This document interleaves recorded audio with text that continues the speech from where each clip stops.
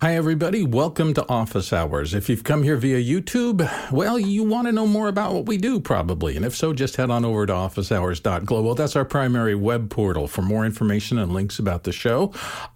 You'll notice also down here somewhere, I think it's going to pop up in a second, is a QR code. That QR code allows you to ask questions into the show, kind of, sort of in real time. It actually takes a moment for it to go through the middle thing. But you can use that easily. You can also type in the URL that's above that QR code if you want to get a direct question into the show. The other way is through our Mukana interface, which allows you kind of more access to the back end of the show. And in fact, there's a community that usually watches live and discusses the show in real time. A lot of fun for a lot of people. So you can attach to the question and answer system in those three ways, and we encourage you to use whichever one is best for you. Today, our second hour, very special. One of Alex's old friends from the Star Wars day, Iain McCaig, designer of such pop culture icons as Queen Amidala and Darth Maul, is going to be joining Alex for our second hour. So it's a big day today. We're really looking forward to our second hour. But this is the first hour where we handle general questions. So, Mitch, what is our first question today? Thank you, Bill. Our first in is Sam Greenwood from Toronto, Canada. And the question is, what are good low-cost inner ear monitors? And let's see who's ready for this. I have to pin something here, and we're going to start this morning with Alexander Knight. Alexander. Yeah, so Sam, since you're in Canada, I'm going to give you links to where you can get these in Canada, but there are three recommendations. I have been a long proponent of Westone Audio in-ear monitors, so I don't know what exact budget you're talking about here, but for under $200, Westone Audio Pro X10s, these are all single drivers. The Sennheiser IE100 Pros and the Shure SE215s are all under $200 Canadian. Of course, lots of people on the panel too have mentioned in the past, and I know they use the Linsol Z something, I can't remember the exact model. They're about $50 or so for those ones. So that's another budget conscious option. I'm not a huge fan of the way they sound personally. I think if you spend a little bit more money, you'll get something considerably better. But those are the three, and I'll put links in Mukana. Mitch Hill. Yeah, Alexander is right. I mean, the range of prices available for IEMs is quite extensive, up to thousands of dollars if you're getting them custom molded for your ear. I'm not the low-end kind of guy. I'm kind of the middle range, and I went with a set of Shure 215s, which I have stuck in my head right now. It takes a while to get used to them. The best thing to do with these is something that Mickey had recommended, the foam ear tips made by Comfy, I think it's called, Comfy.com, and that made a huge difference in how they fit in my extra-large noggin. Let's go to Courtney Gooden. Courtney. Yeah, those were really good suggestions for music monitoring or stereo in-ear monitors. If you're looking for something that's used for IFB, like we're doing here, like the one that I have in my ear, really cheap, these HYS, they're acoustical, have the little disposable earpiece and the plastic thing, and they have a pretty good driver, the plastic tube with a little stretchy thing on it. They are about, I get them two for $20. They're about $13 on Amazon. They're HYS1 with a 3.5 millimeter plug on them. If you're using them for IFB, they're very good for hearing voice. I wouldn't use them for music, but for an IFB, to let you listen and keep a low profile, it's what a lot of people use. Similar items in network news, etc., where they have to hear the director or comms or the program feed. Mitch, you want to do a follow-up? I just wanted to ask Courtney, what's IFB stand for? It's for those that are wondering. Interruptible feedback or foldback. Foldback, yeah. Yeah. Interruptible foldback, and that is the process of a director coming into your ear while you're live on the air, and that's what that foldback circuit is. How you get direction typically when you're on things. We use a form of that with our comms system, but that's typical in TV stations for news readers and things like that. I've also used something as inexpensive. This is down in Courtney's price range. These little far end single things. The thing I like about them is if you have a stereo feed that collapses it into mono, so you don't have any phase or problems with that. The one thing I would say, if you're going to wear it every day, those are the reasons that I moved up to the N-ears or something equivalent that costs a couple $100, but the sophistication of the in-ear piece is such that you can wear it every day without significant fatigue. These little earbuds, like I just showed, even the ones that have kind of squishy tips, I find that if I put that in my ear and wear it every day for 3 hours, my ear gets wonky after a while, starts itching. I think it's just because it closes off all airflow. And the more sophisticated ones generally have a kind of an aerated tip, if I could call it that allows a little more oxygen in and probably is healthier. I don't know. You have to ask an ENT doctor whether I'm right about that. Chris Fenwick, you had a thought? Yeah, I just wanted to, for Sam, just sort of the wrap up. The IEMs is in-ear monitors. And as Courtney said, Mitch said, there's plenty of price ranges in that. And the most important part of the IFB, which is more of a system than just the thing that goes in your ear, is that eye. So if you are wearing that, it's not just headphones, your hearing program. It's perfect for somebody on camera who's doing like a remote interview. They get to hear the person that they're talking to remotely. It's not on a speaker to cause feedback. But the interruptible part means when a director or producer presses a button in the control room, the program feed ducks, and then they can talk over it. As soon as they stop talking or let go of the button, the program feed comes back up. I don't think a lot of people have the occasion to actually listen to them, but that's how that works. Yeah. Hey, good explanation. All right, we've been on this for a little bit. Next question. This just in on our QR drop from Gavin Adams in Mountain View, Wyoming. I just wanted to say that I love the show and the format and the expertise. Thanks and well done. Well, Kevin, thank you. We appreciate your kind words. You know, it does take a village, and there are literally dozens upon dozens upon dozens of people who make the show possible every day. They're very hardworking and dedicated people. This is an all-volunteer effort, so thank you for the thanks. We appreciate it, and thank you to those of you who watch the show, because without you, there's no reason for us to do anything. Next question. From Andy Kokendorfer in Viera, Florida. Thoughts on this dock, and referring to an iVanky 20-in-1 Thunderbolt 4-quad 6K 60 hertz monitor docking station. Wow, that's a lot of numbers. Jason Bache, what say you? Yeah, it sure is. Okay, so pretty interesting piece of kit here.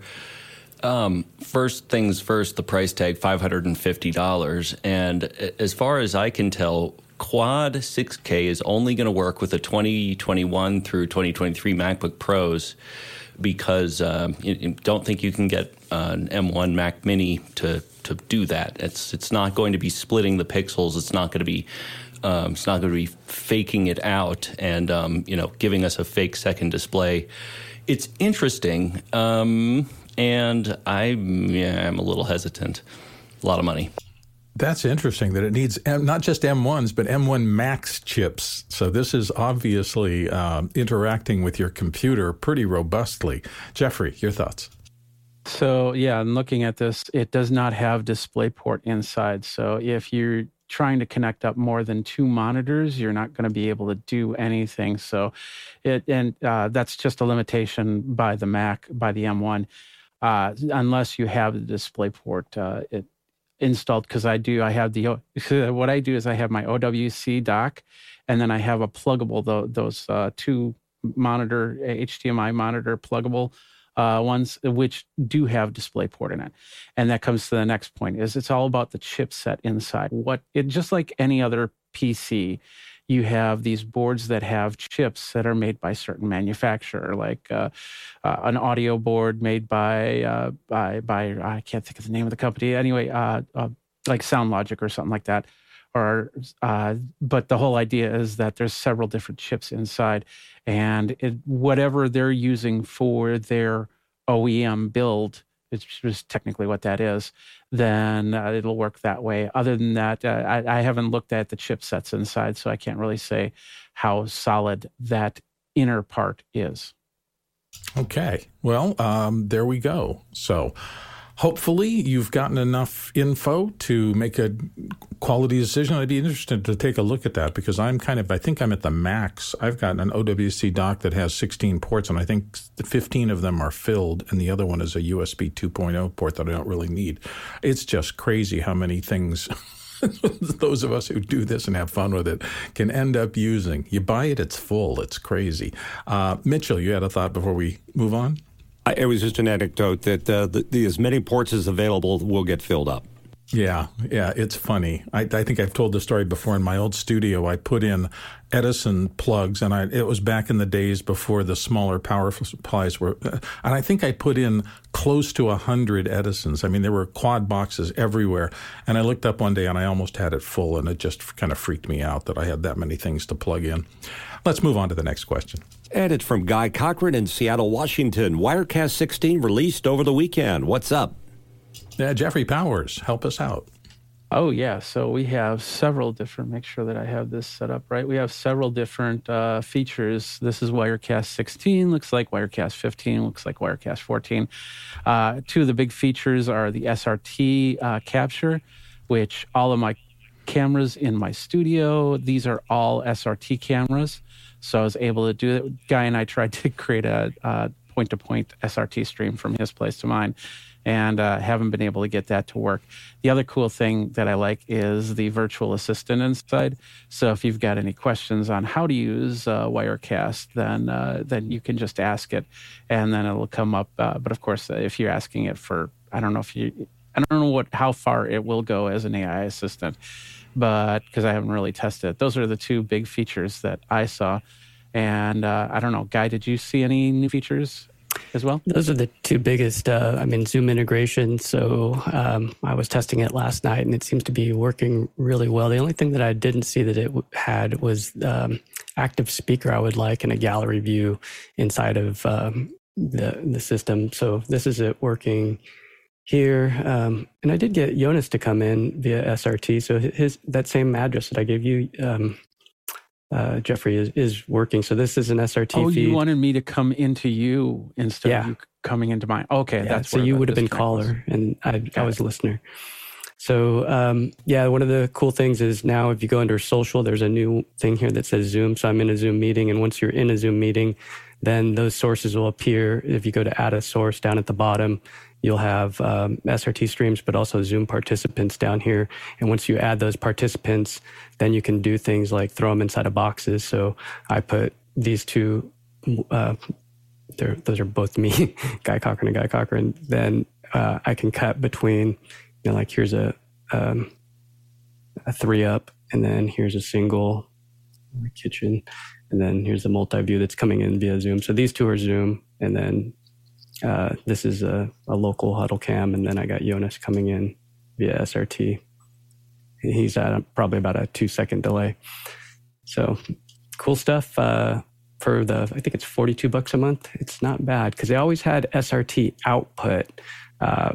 So you could do SRT here, but they didn't have SRT input. So that's one of the new cool things. So it's exciting. It's exciting to see these integrations. Memo Live's working now. vMix 27 beta is released, and that has Zoom integration. So it's cool to be able to do what we've been doing here in office hours, which is doing these cool super sources within software and for cheap. So excited to try some more. Alexander Knight. Yeah, I was digging through the product pages to try to figure this out. Maybe Guy, do you, in addition to just having a regular Zoom subscription, do you need to pay for any additional service to have this Zoom integration?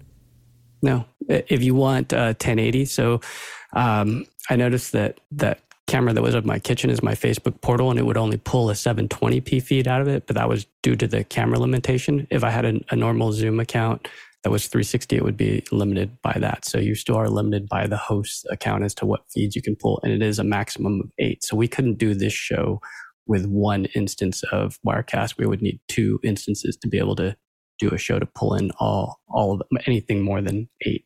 And that's the limitation on vMix as well and on Memo. If you want more, the only thing is Zoom ISO or Zoom Rooms to be able to pull this off. All right. Hopefully, Guy, that took care of everything you wanted to message out. Let's go to the next question. And it's another QR drop question coming in from Michael Dickman in Munich. Hi, can Mr. Fenwick or somebody else please explain how to connect the Kong Nano Control 2 with the SoundDesk audio software on a Mac? Thank you.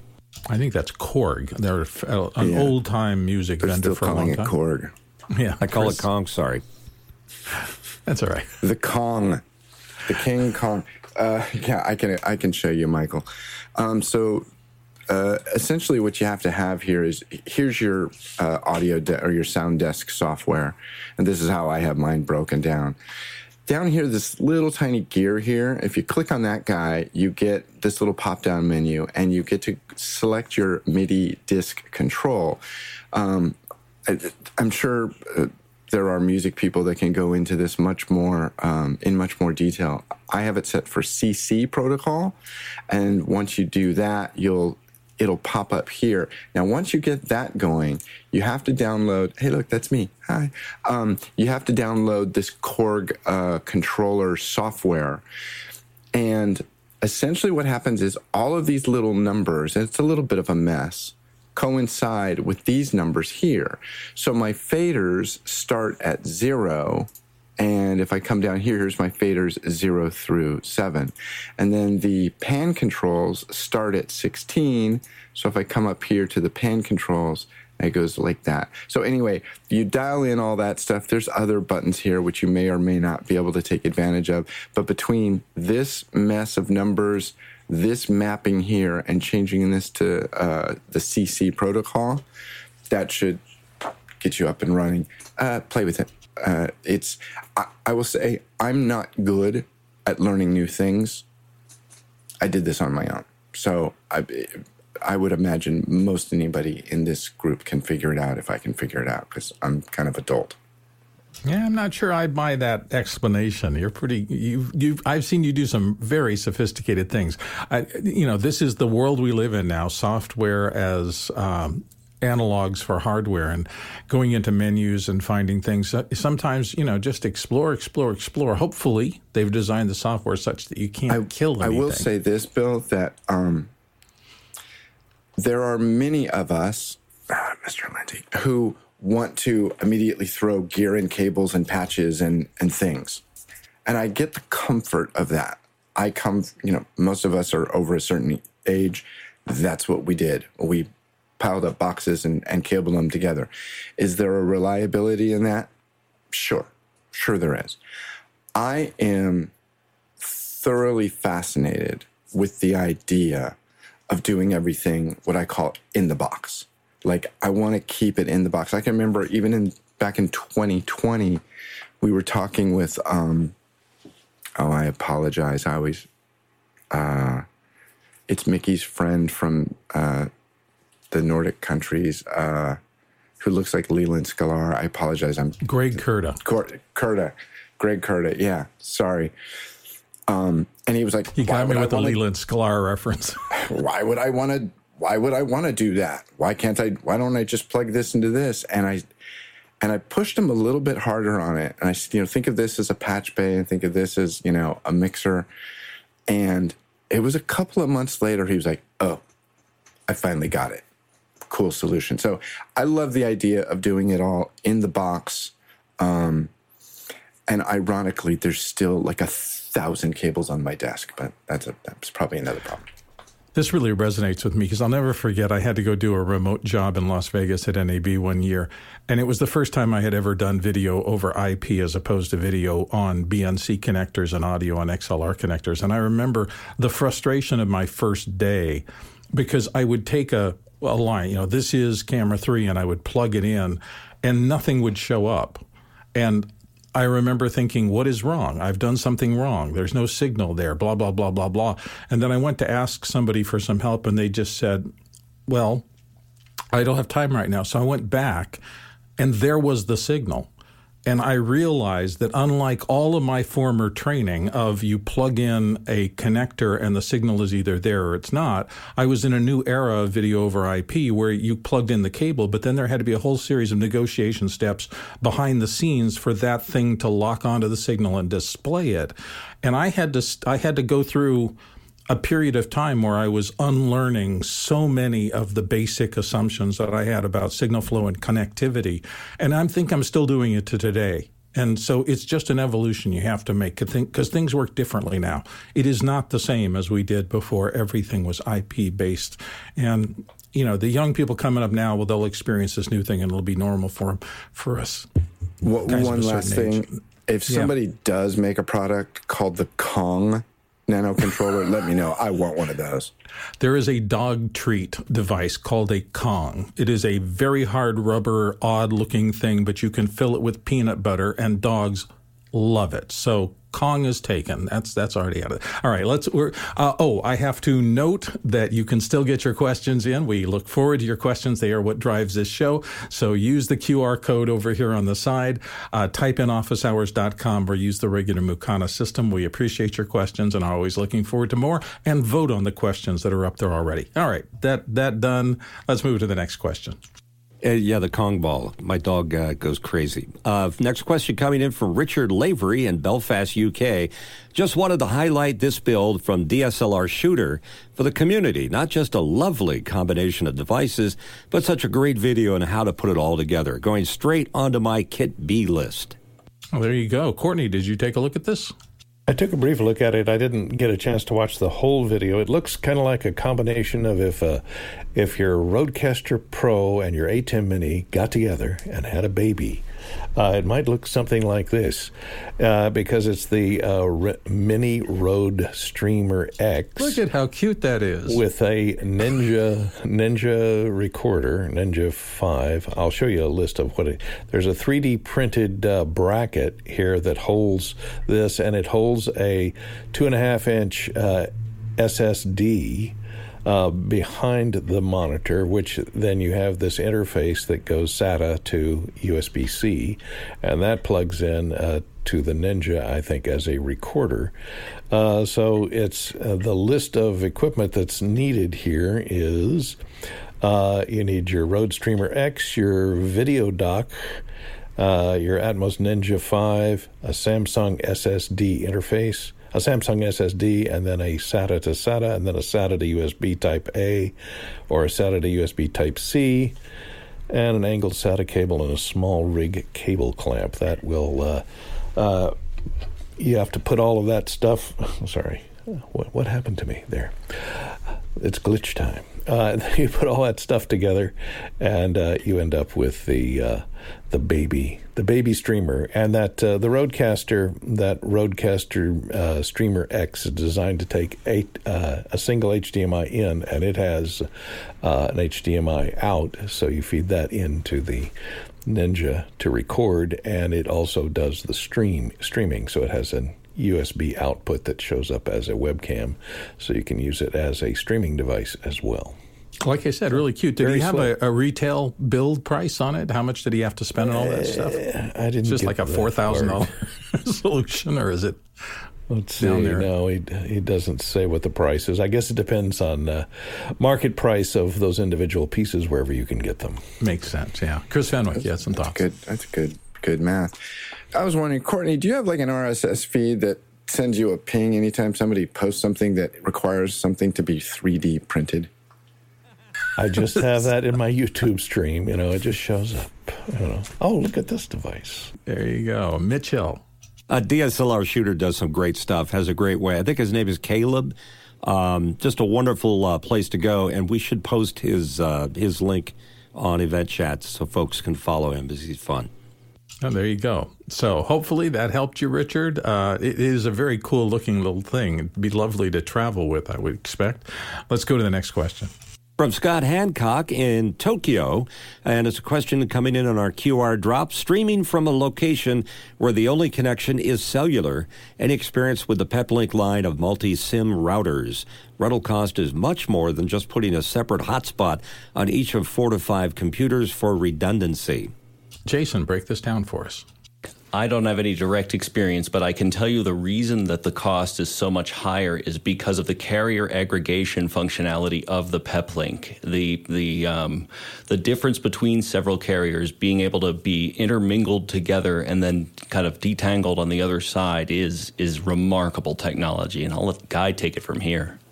Guy, drop in.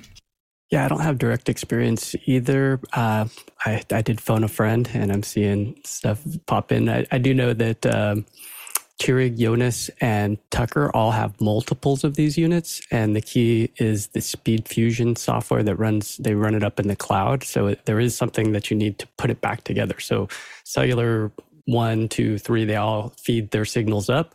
And then based on the connectivity, you'll see a graph that shows what's hitting what, and it'll delegate more bits to that carrier that's got the best signal. So it's not just speed, it's latency as well. So it does a combination, and they've gotten some really, coupled with the Epiphan Pearl Nano running in H.265, which halves the bandwidth, they've gotten some signals out of some rough locations with that combination of 4 modems. And I was really impressed at CES to go to by their booth, because I have a small PEP-Link that ran our alarm system that was for backup, and it was just 2 SIMs. And then I was surprised to go to CES and see that they had all the way up to 8 SIMs. And I was like, how much is that one? They're like $8,000. I was like, what? So you can rack up some if for government and some of these guys, like Keenan has the disaster group. If you're also looking at these things, it's another model. If you don't want to spend the money, his is 2 gigs, I believe, a month. But then if you need more than that, you're just paying as you go over. So you want to be careful of the carrier cost, because setting all this stuff up, it's a pain to go into Verizon, go into AT&T. It's much better just to pay somebody or rent them, because like during COVID, I left all those services on, and I paid a fortune in all of these services to leave them on. And finally, when I turned them off, 18 months had gone by and I didn't use any data on those things. So you can imagine the bills at $100 for all these different modems. So yeah, much better to rent and utilize somebody else's services if you're not doing this all of the time. Wow. Impressive that capability, though, exists out there. Chris Fenwick, you had a note? At the risk of sounding a little bit like a shill, and here I go. Also, Keenan's system, where you get a pretty good price for the data, the 2 gigs or whatever it is each month.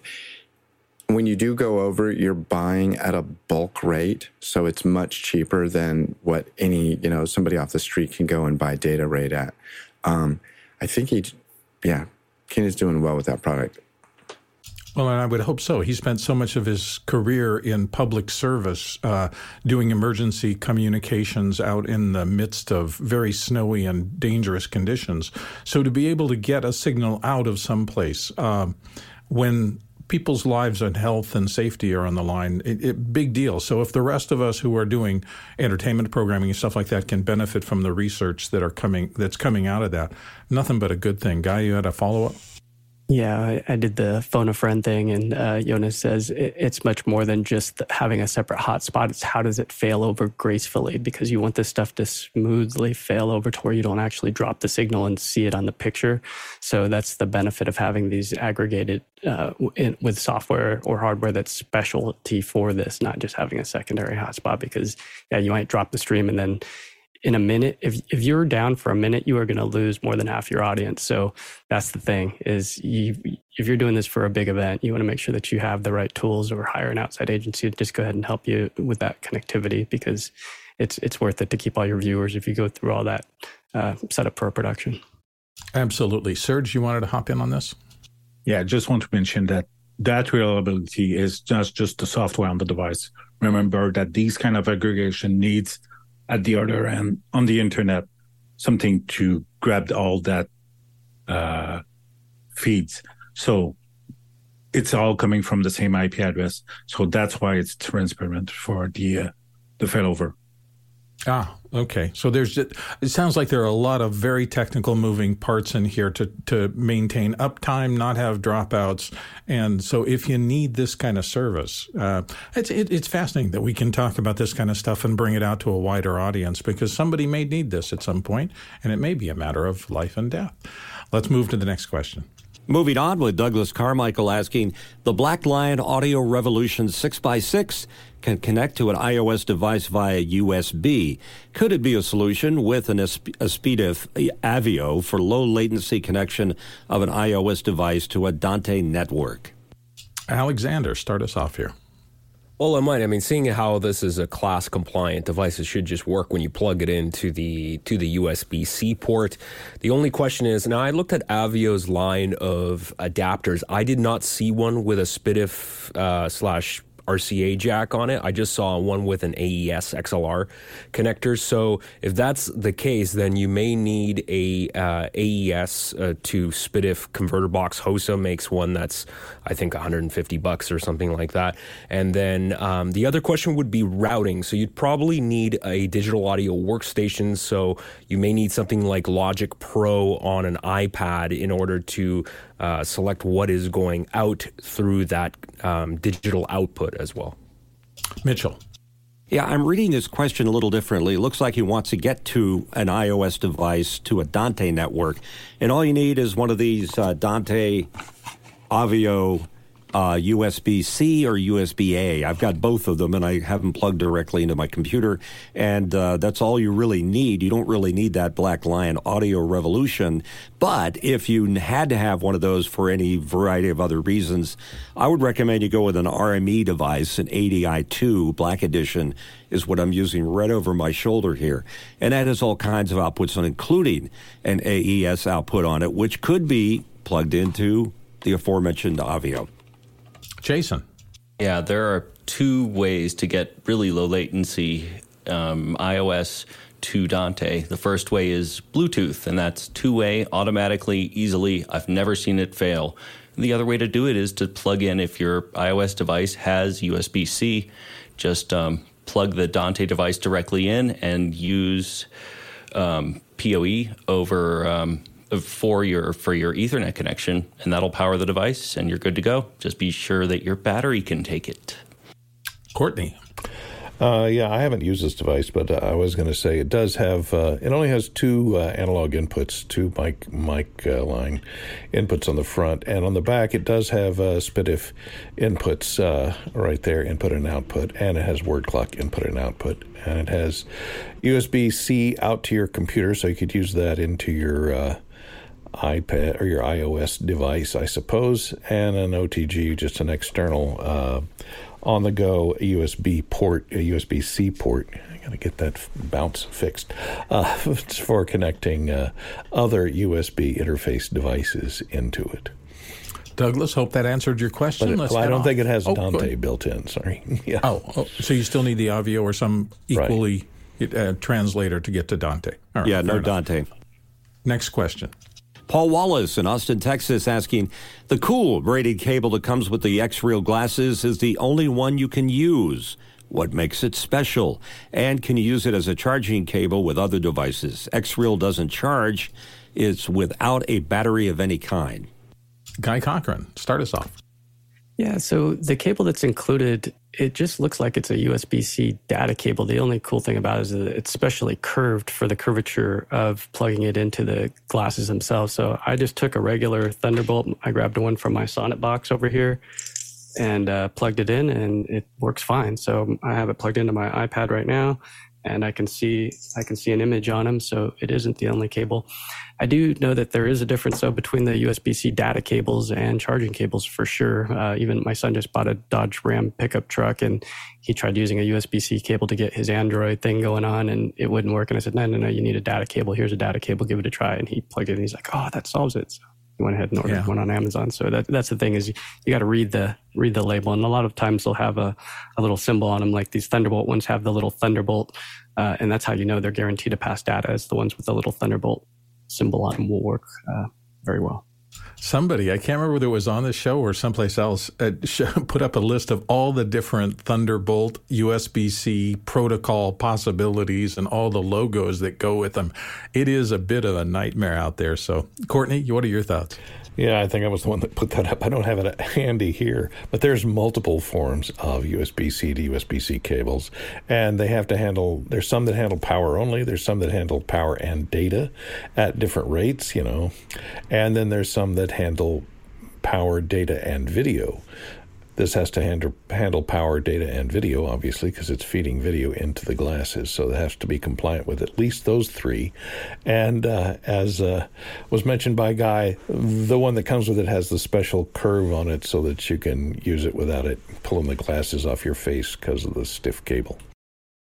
Yeah, I'm actually exploring this right now because I had a couple of problems last week, and I think it might end up. I'm using Thunderbolt 3 cables that are certified and have that little thing on there, but I'm thinking, do I have to dump everything and go to Thunderbolt 4 because something was glitching, and maybe it's a bad connector, maybe a cable's gotten bent or something like that.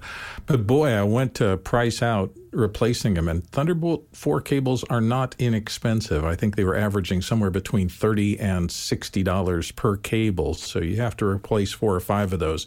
It's a couple $100 adventure, but as the spec continues to evolve, the higher level cables generally I think are backwards compatible, plus you get guaranteed that you can get up to the top of the specs. It's just a whole new world. Next question. Andy Kokendorfer from Vieira, Florida, asking, tried out a new 40-millimeter full-frame lens that seems to mimic my normal vision perfectly. Are there normal lenses, or are we all a little different between wide distortion and optical compression? Well, everybody has different eyesight to start with. And then the other piece of that is what is normal? What is a field of view? Different lenses, but also different sensors. The geometry of passing light through a lens and hitting a sensor is also going to change somehow how much of your field of view it is. Obviously, if you take a full frame sensor camera and a micro four thirds camera and point them at the same thing, you're going to get a very different field of view out of those two things. And then so there's always if you think something is the right thing for you, the only thing you can, this is what I found, the only thing you can really do is put the lens up, put it on the camera you're going to use, set the shot you're going to do, set up your monitor correctly, because also the raster rate of your laptop will sometimes determine how much you see on it. It's just a lot of things working together to make that work. So my advice is test, test, test. Don't do it in theory. Do it in practical. Guy, what are your thoughts? Yeah, in photography school, I was always taught that on a 35 millimeter camera, the 50 millimeter was real life, that was the equivalent. And having a 24-70 as my kind of go-to lens, I would start at 50, and that seemed to, not change any facial characteristics. There's no bowing, no distortion. So 50 is what you would see as considered a normal. You keep hearing about the nifty 50s, and I think that's one of the starter lenses that everybody goes to, I think, for exactly the reason Guy is suggesting. Courtney, your thoughts? Yeah, I was just going to mention the same thing. In film school, 50-millimeter lens was a normal lens for 35-millimeter. However, these days, since we have a 16:9 aspect ratio for a lot of stuff, maybe the 40-millimeter fills your field of vision in the 16:9 format. Maybe it'll take that little wider lens to get out to the wider frame. And now that they've opened the sphere and it's so cool, maybe we'll end up with everybody looking 180 degrees in the future. Who knows? Let's move to the next question. David Brady from New York, has a question. Some odd anomalies on my iPhone when trying to monitor live streams from that Sunday place I attend. Audio sounds like a sample rate mismatch, but via computer all is well. The same is true for video on demand. I'm lost. What could be the issue? Any ideas? This is always difficult to try to diagnose something, but we're going to give it a shot here. Jeffrey's going to start us off. Jeffrey? So, the easiest thing to do is just the standard troubleshooting. First of all, are you watching through the apps, through the Facebook app, through the YouTube app, or are you watching through Safari or Chrome or another web browser on your phone? If you are, whatever you're doing, you could do the other to see if that works. The next thing is to just completely close out of the app and close out all the apps. Just go through and do the swipe to get all those apps turned off, and then go back in. I know that there's a couple apps that I run. Top Director is a perfect example, which is NDI. And then if another Top Director app or another NDI app is running in the background, then it causes problems there. So do that, and then of course do the full restart of the phone to see if that makes a difference. If you're running through YouTube and Facebook, I don't see any problems with that. So it would probably most likely be another app is causing the hang there. Guy? Yeah, in addition to checking that 48 kilohertz is across the chain, the other thing that I had bite me at our Sunday place during the pandemic was we had a Teradek encoder, and I was getting all these pings that the audio was really low. And I'm like, I'm monitoring it right here on my iPad Pro, and I'm listening to it, and it sounds great. And I was like, well, maybe I should just mimic what they're doing. So I asked her what she was listening on, and she was listening on a iPhone. So I grabbed my iPhone, pulled it out of my pocket, and sure enough, the audio was low. So I jumped into the Teradek settings, and I looked at the audio, and there was a choice for audio 1 and 2, and then you could also mono it. So I dropped it to mono, and sure enough, that's what it was. It was that there was some kind of phase thing going on where, because the speaker on an iPhone is a single channel, when it folded it down, it somehow was phase canceling out and making it so that there was some low level. So that's something else to check is not only the whole chain, but also to see how it folds down and if there's any kind of phase cancellation going on. Yeah, big deal. Comb filtering can be your enemy there. And yeah, it's, well, good. Hopefully, David, that's something you can take a look at. We'll move to there. Next question. It's from John Fisher in Oklahoma City, Oklahoma. What is it about Pluggable's Display Link USB to dual HDMI adapter that causes streaming video services to blank out their player windows? Start us off. Well, remember first that Display Link Pluggable are not like real extension of the display or the graphic card that you have on your computer. It's virtual graphic card. So they are using CPU with a driver to generate that graphics. And that's another reason why the DRM might not work on these kind of pluggable device. Jeffrey Powers. So first of all, it also depends on if you're running PC, if you're running Mac. If you're running PC, make sure that, or whatever you're running, make sure that you've got a proper USB-C port that you're plugging into.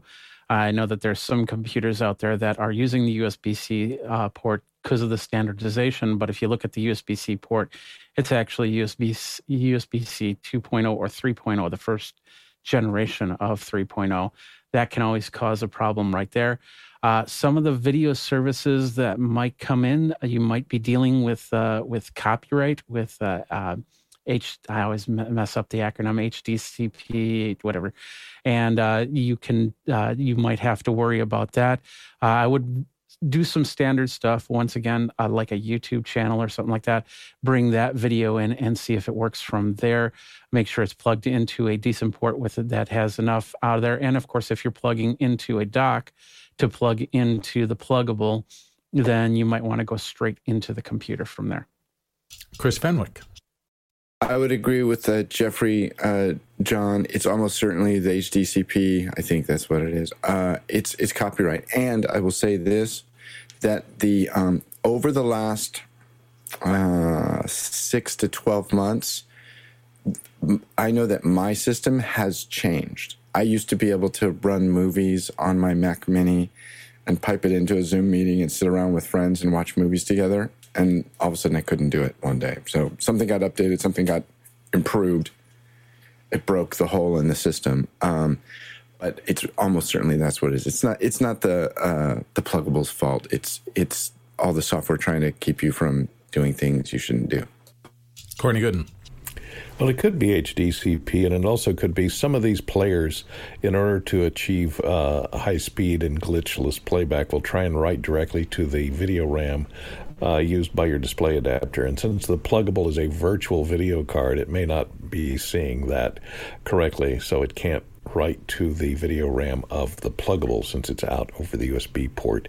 So that may be what the problem is. Depends on who wrote the the drivers and the player's interface software might be causing the problem. It could also be DRM if the information that you're trying to stream is got the copyright bit set. Serge, you want to come back and do a quick?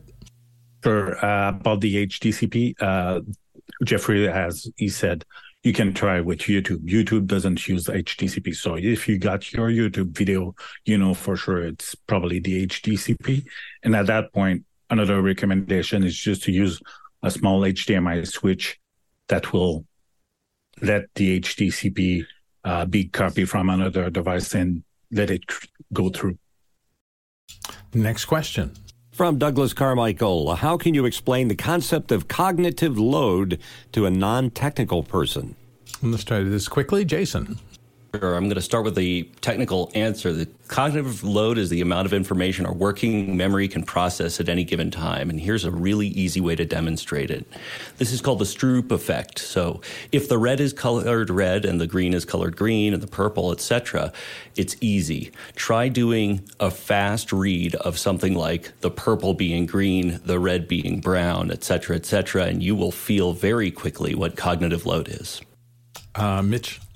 Yeah, we run into it all the time as readers. I'm sure Bill will echo this sentiment, is reading ahead before you actually say the words. And you can only do so much. So I would refer to cognitive load as the buffer that you're able to maintain in your head when you're thinking about numbers or reading copy or dealing with it. Some people actually call it bandwidth. Like somebody will say, I don't have the bandwidth to do that kind of work today. Courtney Gooden. Yeah, it's you're taking in too much information from too many sensor sources to process in real time, and so it's buffering in short-term memory in your brain. And then to remember it, it has to be transferred later to long-term memory. So it's kind of like a buffer overflow. If you're a nerd, you'll know about serial interfaces, and incoming data goes into a buffer, and if you have the incoming data going too fast, it's going to overflow the buffer, and it's going to be lost. So, and I always have this. I have this theory about cognitive overload and subtitles, which a lot of people are watching on movies these days. And some people say, "Well, I can't hear the dialogue very well, so I have to have the subtitles on." Well, if you're reading the subtitles, you kind of stop processing hearing the words, so you can become addicted to reading subtitles, and then your brain stops processing audio. So if the audio words are going into your brain and your brain is translating that auditory sound into words, and your eyes are reading the words at the same time, usually only one of those gets processed because of cognitive overload. I always consider cognitive load as the Cheesecake Factory menu syndrome. There's just too much to look at. I'm not ordering. So that's how I process it. Let's go on to the next question. And it's another question coming in from our QR drop from Jeremy Horn in the San Francisco Bay Area. X-Reel users on the panel. How does the see-through pass-through work? Is there possibility of using it as a HUD HUD? Guy has his, he was on his face a minute ago. Guy, what say you? Yeah, I was just testing them out again to see how bright it was versus how dim. When you put them on, it does dim your environment, and depending on how bright you have it, because there is a brightness setting, so there's an up and a down. So I tried to make it less bright, and it's still hard to see stuff. It's not like the Microsoft HoloLens where it really can draw the picture over the top.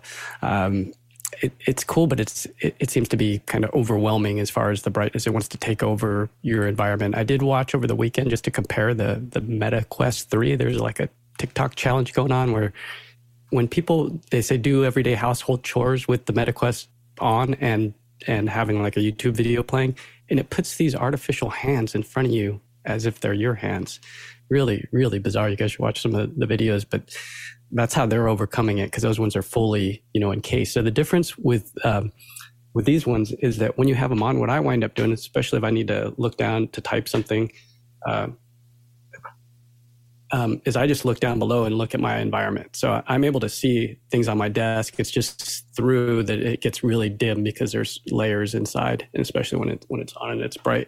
But I'm surprised at the excitement of these things. I can't believe how many people reached out to me and said that they got a pair and they love them and they're amazing, especially for watching high quality footage like Alex was saying over the weekend. He watched some Apple TV with his and he was pretty impressed with it. And then Jeremy Horn contacted me and said that the 3 screens is amazing, which I haven't done that yet. 3 screens on a MacBook Pro is amazing. So you get 1, 2, and 3. So you can shift your head around and see the different screens in your environment. So that's pretty cool. I can't wait to try that out. Next question. Next one in from Serge Blondin from Montreal, Canada, and right here on our panel, talking about too many cables on my desk. Any recommendation for short HDMI cables, 4K if possible, threaded or flat? Alexander, help him out. Yeah, so they're not flat, but Condor Blue makes some really high quality stuff that's 3 feet and below, you know, just like little short, nice braided cables to hook up your, you know, to go from your camera to your Atomos recorder, that kind of stuff. So I would have a look at Condor Blue, really like their quality of cables. I also use Roland's Black Series HDMI cables. They're quite chunky, I will warn you, but they are incredible build quality and nice, solid, heavy connectors. And I've never had a single problem with a Roland cable. We've still got a bunch of questions here, so I'm going to go ahead and go next question. John Foltz from Selinsgrove, Pennsylvania. Having mentioned vMix 27, has anyone used it with the new Zoom integration? Is this better than Wirecast? So far, nobody has raised their hand on the panel for this question today, which means that somebody probably doesn't. We don't have much of anybody with direct experience. Oh, Guy weighed in. Guy, what do you know? I don't have direct experience, but again, the guys on my cloud squad, we call them, they've been beating on it. I just haven't had an instance to fire up and mow down because basically it's beta software. So the one I have is production. So you want to be careful about installing beta software on your production machine. So you need to fire up another instance. But the guys that are using it are saying that it's solid and that it's great. The only thing that I would say is compared to Zoom ISO, you don't get that higher bit rate too. So there is something called high bandwidth mode, which is limited not only on vMix, but on Wirecast, Memo Live. So all the third-party ones are not going to get that super high bandwidth mode to get the 16 people. So if you need 16 people, you're still back to Zoom ISO or a Zoom Room. So be a little careful, but it is worth playing with. And I think that there is a great video on IBC from vMix at IBC showing it off. There's some other great features of vMix 27 as far as controls with a Stream Deck as well, with being able to use the little dials to make some moves and it's super powerful. So I can't wait to try it. I just can't say that I've had the direct experience, but now it's on my to-do. Okay, next question. Andy Kokendorfer from Vieira, Florida asking, what is your fun camera? Testing out an A7CR today. Got me wondering about panelist and cameras for enjoyment. Mitch, what say you? I use a stunt cam or enjoyment camera. It's my Sony ZV-E10. It's relatively inexpensive. The lens on here is worth more than the camera itself.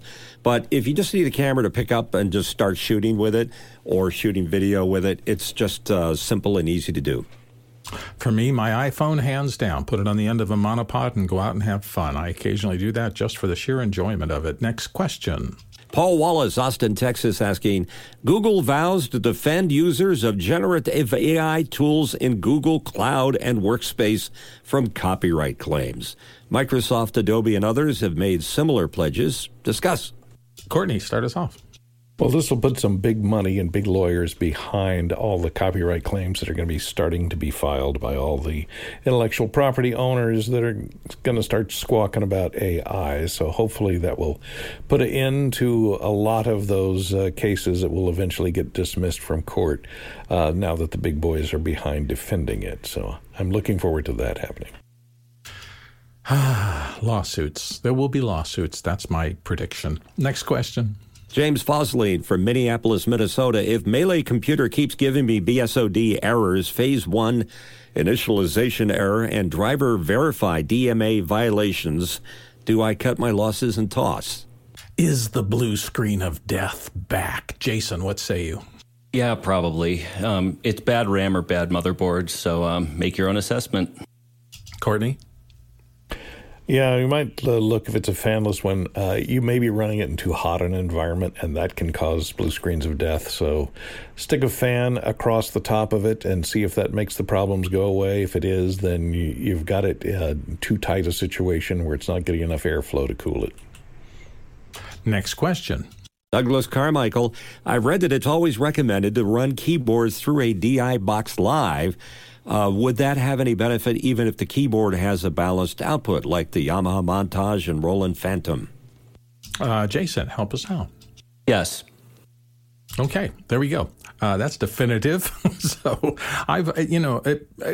DI boxes are so common. So many people have them for on-stage use that it seems like if you can get an extra layer, but balance is supposed to be balanced. It's supposed to be just a solid, well shielded from noise signal. So let's go to the next question.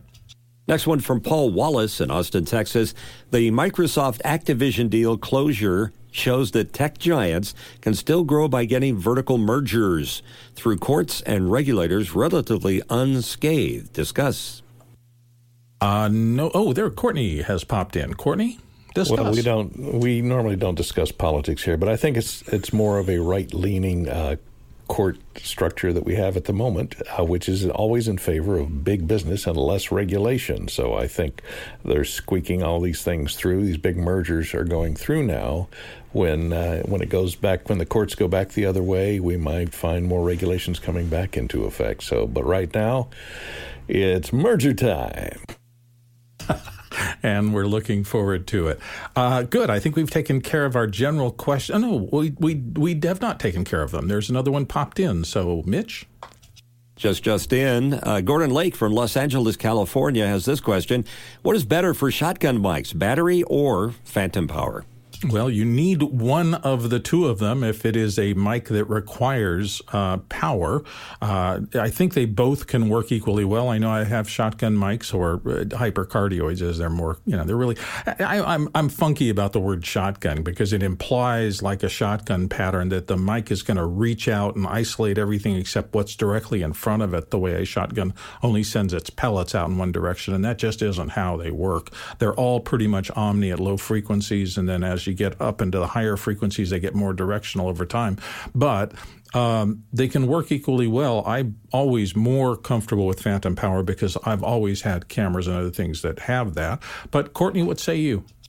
Depends on the type of shotgun. If it's an electret condenser, which requires a lower voltage, like 5 volts, you can go with the battery and it'll last a long time. If it's a real condenser microphone, like an RF condenser, like a Sennheiser, it's going to take a lot more power, and 48-volt phantom is the way to go in those cases. You can get battery-powered 48-volt phantom power supplies, but the batteries don't last very long, so keep that in mind. Yeah, Mitchell. Yeah, my vote is for phantom also because I've got a pair of Nakamichi shotguns behind me to have batteries in them, and those batteries are not coming out because I left them in there for a year and they just expanded and they're never coming out. Yeah, and if you have something that provides phantom and it's a solid power source, and particularly if you're on shore power of some kind, every board out there, everything else understands 48-volt phantom power and will deliver it reliably. So that's a no-brainer. You get into different kinds of powering schematics, and sometimes it's harder. All right, let's see what's coming up. We've got a big week planned, and so there are some things to talk about. On Tuesday, we are going to be dealing with lower thirds. That is one of the most used techniques in live broadcast. You see them all the time. It's really just that little, sometimes they're called straps, that little bit of information, often in an interview that comes up and says, this is Bob Jones, and he works for IBM, and he's the senior vice president or this or that. It comes up at the beginning when Bob first hits the screen, lets you identify who that is, what their title and expertise is, and then it goes away. So that's a lower third, so we'll be talking about those on Tuesday. On Wednesday, we're going to have a really interesting show. Live acoustics in historical spaces. I've run across this a couple of times in my career where I've had to go shoot something and do audio. And when you have to do audio in a place that is significant historical context, sometimes you don't have options of the right kind of power available. Sometimes you have to be very careful about not interrupting or messing with the historical environment that you're in. So Michael Holmes, who has been the artistic director of Washington's Cornet and Sackbut Ensemble, those are early instruments, since 1998, he's recreating historical performances of music in churches, chapels, and chambers of European courts. And it's interesting because he's going to talk about things like the fact that the organist in a church, sometimes the composers would write for the delay that came back. And it's just a fascinating subject. So we'll be talking about that coming up on Wednesday in our audio hour. On Thursday, we're talking camera sensors. We often talk about lenses, but the sensors themselves do make a huge impact on the quality of images. So we will be spending a lot of our time on Thursday, kind of discussing how sensors work, the combination of the sensor and the lens and how that makes things look. A lot to unpack there and a lot to deal with. So that's going to be on our show on Thursday. On Friday, our old friend Sam Messman is going to be here. OWC, maker of the jellyfish. And so he's going to be revealing new additions to the jellyfish shared storage lineup, as well as some larger topics, capture, create, collaborate, the new OWC ecosystem for all of that. So we're excited to nerd out around, we'll be talking about Thunderbolt 5, we'll be talking about USB-C on the iPhone, Apple connectivity, and really anything else in the world of storage or video workflows. So that is all coming up on Friday. It is a jam-packed week as we go into things. We want to thank you once again for all being here. We're just about heading into our second hour, and we're really looking forward to this. I see Iain McCaig is in the panel here, and Alex is standing by to set this up. So we'll be right back with the second hour. Welcome back to the second hour. It's my pleasure to welcome Iain McCaig to our show. Iain has been creating art and telling stories for over 40 years. His early artwork included Jethro Tull's The Broadsword and the Beast, and cover illustrations for Ian Livingstone's fighting fantasy books. In 1990, Iain joined ILM and then Lucasfilm to work on the Star Wars prequels, where he created key concept art for characters like Queen Amidala, Darth Maul, Anakin Skywalker, and even Jar Jar, which we'll talk about a little bit. His many concept credits include Terminator 2, Bram Stoker's Dracula, Charlotte's Web, Harry Potter and the Goblet of Fire, John Carter of Mars, and Guardians of the Galaxy. Iain brings storytelling to everything he does. He directed The Face in 1998, which I actually got to be a voice on. I like to say the lead voice of the movie. His book Shadowline illustrates, literally, story as a key concept for all art. Finally, Iain has been my friend for over 25 years. We met at Lucasfilm in the Star Wars art department, and Iain is the one key person that I call every time I'm thinking about story.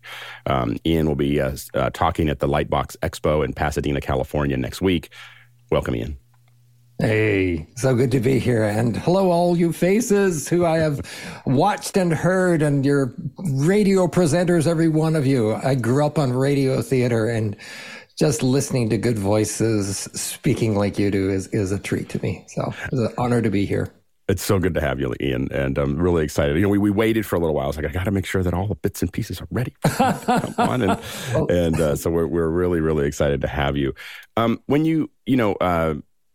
I think that one of the questions that I have is that, for some artists that we work with, especially 3D artists and so on and so forth, they're not really thinking about story. They're just kind of executing what the director wants, and they're comfortable in that. And I think that when I got started, I really didn't have a storyline in my head. I mostly just looked at things and said, what do I have to create? But do you think that story is a prerequisite specifically for concept art?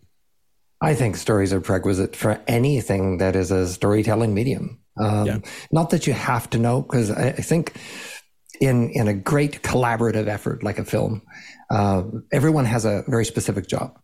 And it's the director's job to really know that story, have a vision for it in their head, and communicate that to everybody. If you're wanting to stay that far back from getting involved in that side of things, you can just trust your director. And if it's a good director, that person will know how to guide you. However, it's much, much more fun to actually know how a story works, and to be able to help your director out by knowing what that character would need, right? Or knowing what that moment would need if you're storyboarding it. I think story is central to everything in those kind of mediums. It's central to life, because we all live and die according to stories. When we're kids, we make up stories about who we are and what we're going to be when we grow up, and who our friends are going to be, and what we will, just everything. You envision this life for yourself, and then you spend the rest of your life trying to make that come true. But every once in a while, something happens. Somebody gets elected that you didn't expect to get elected, and your whole world spins around, and you react in a way you didn't expect to react. And then you have to rewrite your story. And if you know how to write a good story, you can write a good life for yourself. If you don't, you're kind of at the mercy of what's going on. And how do you write a good story? You know what a hero is. You know what it's like to face insurmountable obstacles. You know that as an artist too. That every morning you get up, you have to do 5 impossible things before breakfast. You do, and instead of panicking, you go, yes, bring it on. Then you do your 100 push-ups, and then you just dive in, and you don't worry that you don't know. The feeling of not knowing is actually quite pleasurable if you're used to fear. How do you start to construct a story? So as you think about this, like when if you're going to sit down and create, is it? And I guess the question is, do you construct a story, or do the stories come to you? Oh my. Well, the answer is yes. Yeah. It's everything and anything. Stories. Everybody has stories, right? There's something happened to you today, something happened right now, and you go and tell it as an anecdote later on, and you don't worry about how to construct that. You just know it has a beginning, middle, and end. Probably has a punch line at the end because you want them to laugh. And then on a free-form version of that, there's your dreams. Every night you tell stories. You're worried about something. You enjoyed something. You want to remember something. And so your brain constructs these weird stories, mini stories, that really don't make much sense unless you're dreaming them. But they're still stories. So we're natural. At the time. Yeah, well, we're right. Well, we're natural born storytellers. We just know that construct. If you want to get good at writing and creating stories for yourself, there's zillions of advice books out there on the market on how to do that. There's hero's journeys. If you want a traditional 3-act structure, there's the history of theater. Because a lot of folks here are producers, but they're not. They haven't written a lot of stories. Mm-hmm. Can you define the 3-act story? Sure. That's the most traditional. But the caveat is that there's every kind of story besides the 3-act story, and so many different kinds of things besides the hero's journey too. It's kind of like poetry, right? If you want to write a poem, you can do a rhyming couplet. You can line 1 with line 3 and line 2 with line 4, and hey, it works as long as you hit the beats right. Well, 3-act structures like that, right? If you follow those beats, voila, at the end, you have a story of some kind. And it's really simple. Act 1, you put somebody up a tree. Act 2, you throw stones at them. Act 2, you throw stones at them. Act 3, you bring them down again. Yeah. It's like a joke. You get your punchline at the end. I couldn't figure out storytelling, and I remember talking to Iain about this maybe 15 years ago, and Iain said, Act 1 is get him up the tree. Act 2 is Act 1 is describe the tree. Act 2 is get him up the tree. Act 3 is get him down the tree. And they can fall out of the tree. They can be shot out of the tree. They can fly away from the tree, but they got to get out of that tree. And anyway, and it changed the way I looked at things. Just that one moment of what how to do that. And it's funny because now, like I find that when I watch movies, if I watch them again, I'm like, I don't need the tree again. So I just skip to 44 minutes. Like somewhere between 37 and 48 minutes. That's the end of Act 1. And do you think that that Hollywood in many ways has become too formulaic with the storytelling? I think that they're trying to mitigate risk, and formulas look like they'll do that. The thing, though, is that in the entertainment industry, when you get up on stage, formulas don't help you at all. There is no guarantee the audience is going to clap. There's no guarantee that you're not going to bomb. Even the best entertainer in the world could bomb up on stage. And that's how it should be. There should be no guarantees. So you fly by the seat of your pants, you trust your gut. And unfortunately, there's so much money that gets into these things that to make financial sense, you have to give the illusion of mitigating the risk. So that's why we hire big stars. That's why we go to formulas that have worked before. That's why we test it on audiences, none of which really work.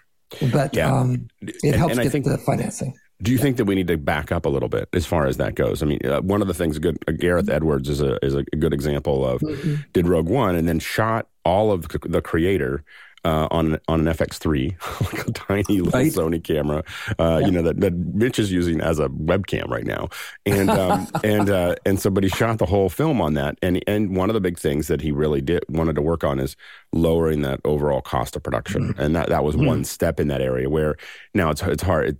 I think he described the budget was like $80 million, so it's not like nothing budget, but it was definitely dramatically lower than our typical robot environment, kind of thing. But it gave him a lot more freedom to tell a story. No, it's true.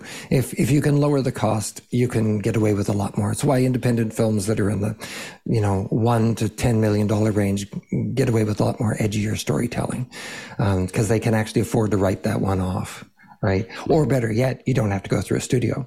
That is the miracle of today, right? That you literally have a film studio on your iPhone. And that you can, on a mini little computer, you can do everything that a massive film studio could have done not too long ago.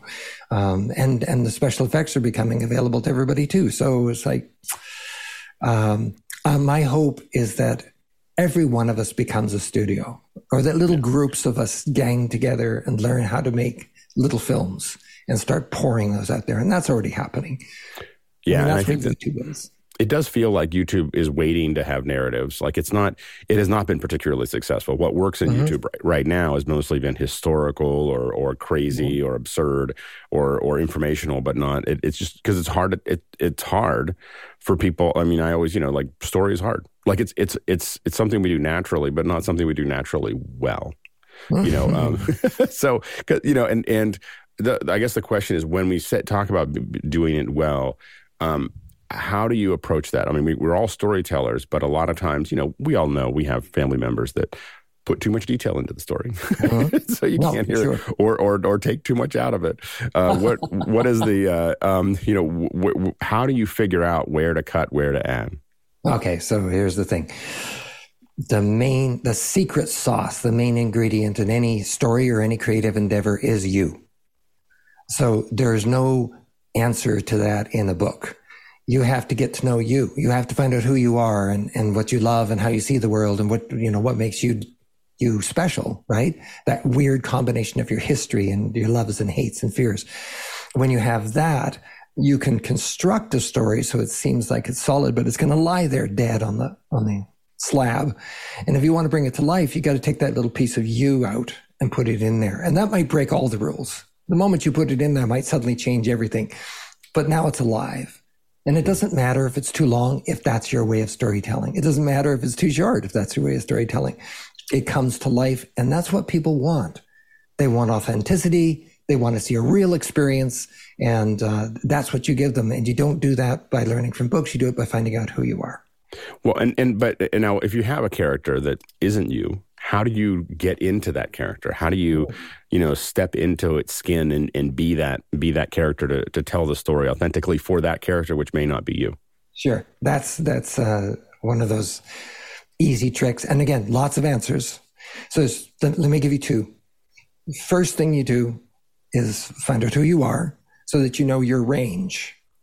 Because I think the early exercise I did in an acting school by a really great director was he put a sort of cross on the ground and he said, okay, that end of it, that's high energy. This end is really low energy. That side over there, really positive. This side over there, really negative. Where do you, as a human being, belong on that cross?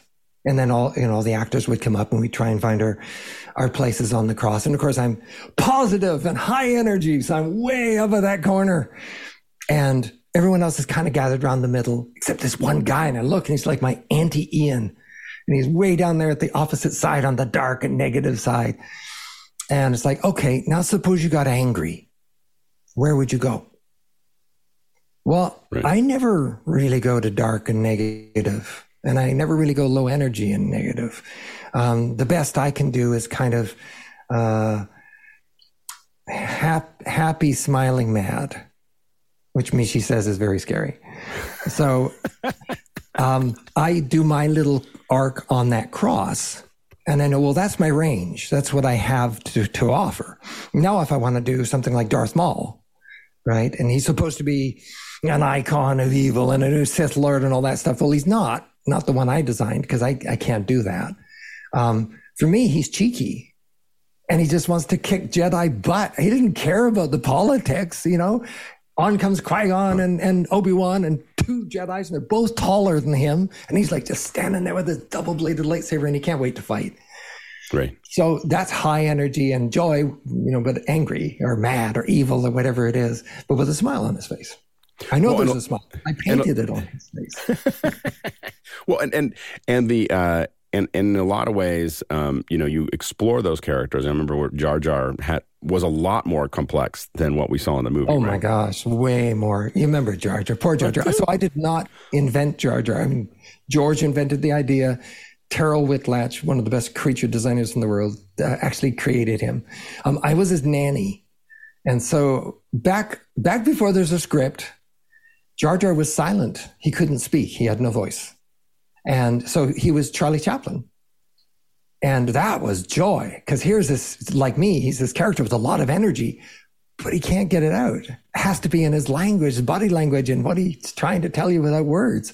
And he was easy to do then, because the secret of life and the thing that draws your attention most is contrast. And a high energy character that actually can't speak is really interesting. And plus, if you remember, early on, Jar Jar came from a planet with a different gravity than all the other planets you see him on, sir. And he's got elastic bones. So every planet, he looks different. He was short and fat on some heavy gravity planets, and he was tall as a tree on other ones, and he kept changing all over the place. So he was a hoot. And then reality set in, and George realized, well, how much does it cost to do that to him? And does that help the story? And so we got rid of that idea. And then the script came along, and all of a sudden he's speaking all this gobbledygook language. And we're like, oh, okay. Well, let's see how this works. And then the first person cast was a French Canadian called Michel Courtemanche. I don't know if you remember him, but you know, he spoke with very, very strong accents. So when he did the Jar Jar voice, it was, yee, what is this? I remember that. I remember that test. It was so funny. Yeah. Well, and you know, and the funny thing is that, you know, I was one of the people up for that voice, and you know, I think I got thrown into a lot of it. And when you know, my version of it, because like you, I to do voices, I just get into the character. I look at the character. I feel the character, and then I just do it, you know, and I, you know, I don't have any, like, there's no technique for me. Like, there's no, like, I'm going to pull my voice up, or I'm going to turn this thing over. I just do it. And when I saw Jar Jar, it was, you know, like, and it was just immediately dropped into that. And so I guess a lot of times for you, I guess, do you see characters that way, and then suddenly it all becomes somewhat obvious? Yeah, I try to say you always draw from the inside out, right? So you have to inhabit the character. Funny story about that is late one night, well, to back up, George always seemed to be in love with the women that I drew. And he came up late one night when there's nobody in the art department except me, and I'm drawing one of my Padmes. And I think at first he looked at Doug's things for a long time, and then I forgot about him. And before I know it, he's standing beside my desk, and as I draw Padme, and he's just staring at her. Then he reaches down and he rips the drawing off my board, and he holds it up and goes, "The question is, Ian, who is she? Who is she?"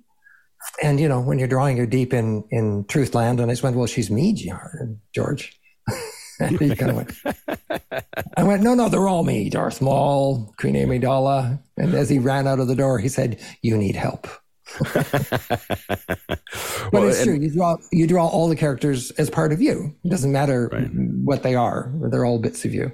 Well, but then some of it is reference. Like Anakin was really, you know, at least some of the core reference was, you know, from an actor that just got too old for the movie, right? Yes, the guy who played young Mel Gibson in Braveheart. Yeah. Do you remember he was taller than Obi-Wan and shaving? By the time he came in, yeah, exactly. So, yeah. Well, I do want to add for Jar Jar, so eventually he was cast to Ahmed Best, and the world of that generation lashed out at him. The world of the next generation love him. So it's really odd, right? This collision of generations. But and I think that when it comes to the story, what happened is they didn't let him go all the way. So when you were doing your voice, you were doing the Jar Jar that works. And eventually they let Ahmed do it too. There's something called Robot Chicken.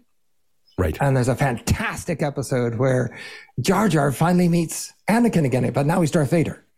And he's doing the sort of frenetic voice you're doing. Is go, oh, Eddie, so good to see you again. What's the matter? You cut yourself? And he pulls off the helmet and sees his totally burned head. And he goes, ah!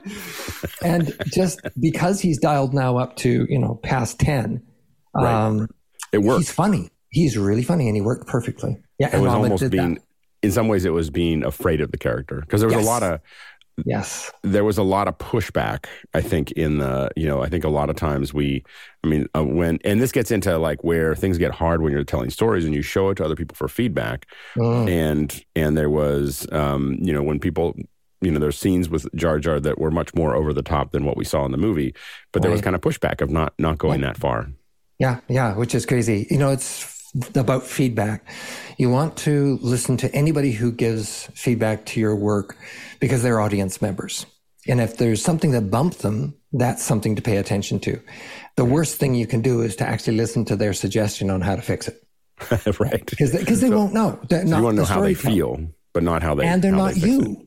They're not you. And this is your story, and you are telling it in a certain kind of way. And I think George is very good at resisting those kind of impulses, but I think it's got to be hard too, right? Yeah. When your friends, your closest mentors and so on tell you this character's not working and here's how to fix it. Temptation and under pressure is maybe sometimes to give in. I don't know if he did that or not, but it's a shame Jar Jar didn't end up being the Robot Chicken Jar Jar at first, because everyone would have loved him. Or Charlie Chaplin. That would have worked too, I think. Well, and so as you start to develop those characters, so you have a story and you start developing the characters, how do you use the story to illustrate that? How do you use the story to pull out who the characters are? Well, let's see. If it's a story someone else has written, you start there, right? You actually read the story, you try to live it, you try to imagine it. And then when you're drawing character, you go, well, where are they on that journey? And how are they different at the end than they were at the beginning? And what is this moment here about? What do I see? And in the scene, how are they different at the end of the scene than they were at the beginning of the scene? So you ask a lot of placement questions about it. It's like blocking when you're doing theater, right? Yeah. And then once you know that, then you inhabit the character and you just play that moment out, right? And imagine you're there. Imagine you are that kind of character. And I disagree. I think you actually have quite a range, Alex. I've directed you. You did a voice of evil incarnate from a pit for a Disney thing for me once. Yeah. And you have such a deep, beautiful, mellifluous voice. But I needed you to be canny and tricky, and you were Brer Fox calling Brer Rabbit down the hole, and you did a really good job. I still have that. I can show you someday. I'd love to see that. Yeah. I love doing character voices. I mean, I did character voices. That was before I got into graphics. So that's what I did. And I loved it because I got to put somebody else on for a little while. And for me, it had some of me in it, but it was like a whole different person. We're all doing that now, though, Alex, aren't we? I mean, everybody's here as presenters, and it's you, but it's the you that presents. Right. It may not be the you that got up this morning. It may not be the you that talks to your partner and your children. Yeah, exactly. But those are masks. We call them masks in mime. And by the way, mime, when I studied mime, was a good thing. I studied over in Europe under a lady called Nola Ray. She was amazing. And then I was shocked to discover that they are made fun of in this country. What is going on? Oh, they're so much fun. but the first thing they teach you is when you have a mask, you're invulnerable. She sat us in a big circle and then said, okay, I want you all to come into the center of the circle. And now I'd like you to act your deepest, darkest, saddest fear. I was like, what? So we're all self-conscious and getting in there and trying to over-emote and all that stuff. And everybody was terrible. And then she pulled in this giant basket of masks. And she said, okay, now I want you to hold one of these up in front of your face. Do it again. And the moment you do this, you're invulnerable. And is that because you see it as not you? Like anything that happens is not happening to you? Yeah, and no one can see as real you because you're hiding behind the mask. Right. So when we present, we tend to pull out the mask, even if it looks exactly like us. And we're safe behind the mask, right? Because we know who that person is. We know the dynamics of that. No one can see really what's going on inside you. But of course, that's what story is. The story is about letting people in. So if people know how to read the stories, they know more about you than you ever wanted them to know. Right. Which is fun. That makes me wonder who Christopher Nolan is. He's just a lot of... Well, you can kind of tell from the different filmmakers, especially if they've made enough films. Yeah. You can see, well, where are they on that cross? Do they have a really big range? Some people do. Do they have one story, but do they tell it really, really well? There's a lot of those people too. Yeah. It's good to find out who you are, right? Yeah. And by the way, I think it's really, really important not to be afraid of fear. Fear just tells you you've reached the end of your comfort zone. Right. And, all the gold is out there beyond that boundary.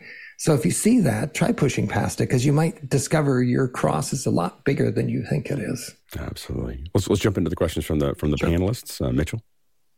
Ian, thanks for being here. I'm fascinated with the fact that you like radio personalities. I'm a 70s boss jock on a big radio station in Philadelphia, and I can't help thinking that you would be a great 70s radio DJ on like KHJ or another, because you have the energy that just comes through.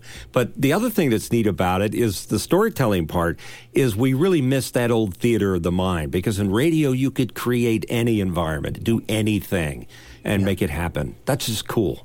I grew up on that. My dad made this, hand-built this old, remember the old reel-to-reel tape recorders? The quarter-inch tape? That was part of my, I don't even remember, I not only remember them, I used to cut shows on them, So did I, with these pair of scissors and gluing the things back together. It was so fun. But ever since I was little, like 3 years old, Dad would put this on, and it was gold, by the way. I don't know if it was gold plated or just looked gold. It looked like C-3PO sitting up there, and as those dials, as big tapes spin, stories just spill out. Yeah. And I listened to, Orson Welles. That's how I first heard Superman, all kinds of great things back then. And that for me, that was way before television. It was before anything, even books. And I have always loved the theater of the mind, the theater of the voice, because you can have a cast of thousands, unlimited special effects. Well, a bunch of us are threatening to do some radio plays, so we're definitely going to grab you for that. Okay. Let's do it. Yeah, absolutely. Jeffrey, you got a question? Yeah, so many little gems there. Thank you very much for coming on. I'm trying to figure out how if somebody could actually take Star Wars and redo it where Jar Jar's lines are all gone, to kind of like Garfield minus Garfield type that would work. Strip type thing. Sure. That'd be a lot of fun. My question is more on the tree thing, because that intrigued me the most. Because you're mostly dealing collaboration, sometimes with somebody over you, sometimes somebody under you. What do you do? How do you work it when somebody thinks that you need to fall out of the tree before you climb the tree? Okay.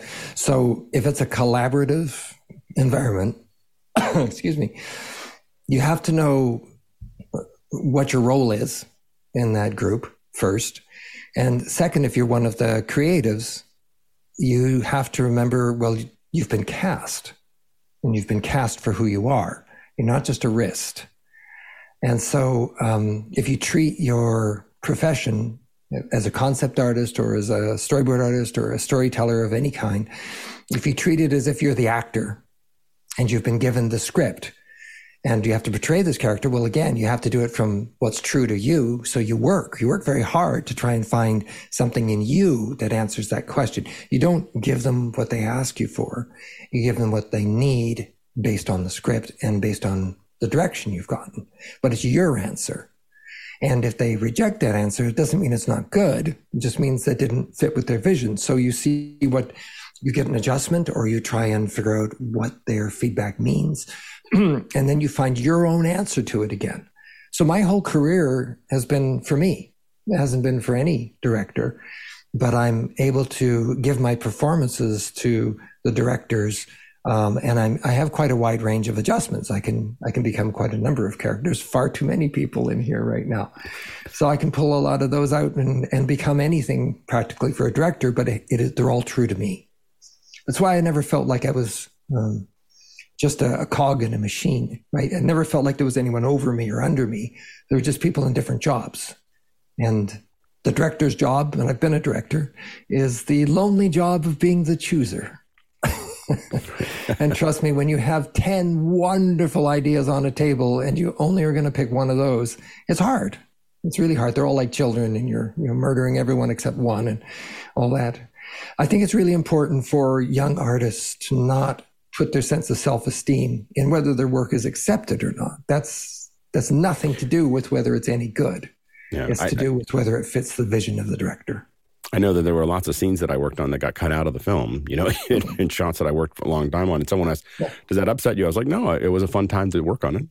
I got paid to do a shot, that was really cool. And I don't care. I don't care whether it was in the film or not. It was like, I got paid to do something that I love to do. And more important, you get to do more shots. Yeah, exactly. If you don't complain about it, you get to do more shots. If you complain about it a lot, then you don't get to do any more shots. Right. Go ahead, Chris. You gotta think about that a little bit, Alex. God, there's so many things I'd love to ask you about. Ian, I've always felt that Jar Jar to our generation was seen differently than, say, C-3PO was when I was 15 years old or 14 years old when I first saw Star Wars as a kid. And I think that a lot of adults, us, when Jar Jar was thrust upon us, we were like, ugh, this guy annoys me. But I think that had I been, whatever the time frame was, 30 years, 25 years older when I first met C-3PO, I probably would have felt the same way about him. And I always thought that Jar Jar was like this kind of comedic foil that as an adult I find him annoying, but I think I would have found C-3PO annoying too had I been 25 years older when I first met him. Do you think there's any correlation between those two characters? Totally, absolutely. I don't think an exact correlation because every character is different. Sure. And C-3PO works in tandem with R2-D2. So that's a very, very old device. It's the Greek clowns. And I don't know if you remember in Greek theater, they would usually start by bringing two clowns on the stage and they'd make you laugh and fall in love with them. It's easy to fall in love with clowns and to be terrified of them too, but you can fall in love with them. Once you are with them, they can then take you somewhere very dark. And you're safe because you're with the clowns. So R2-D2 and C-3PO were the two clowns from Greek tragedy. And we fell in love with them first because they're bickering in the middle of a war. It's great. It's great to see them, human beings are still human beings, even in dire circumstances. And then they take us to a worse circumstance, but you're always with them. And they're always funny enough that you love them. Funny, by the way, it's not telling jokes.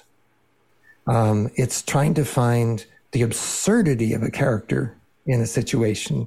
And I think that's what I was saying with Jar Jar. They didn't let him be absurd enough. Right. They dialed him in, and that's a shame. Because when he is absurd, he's fun.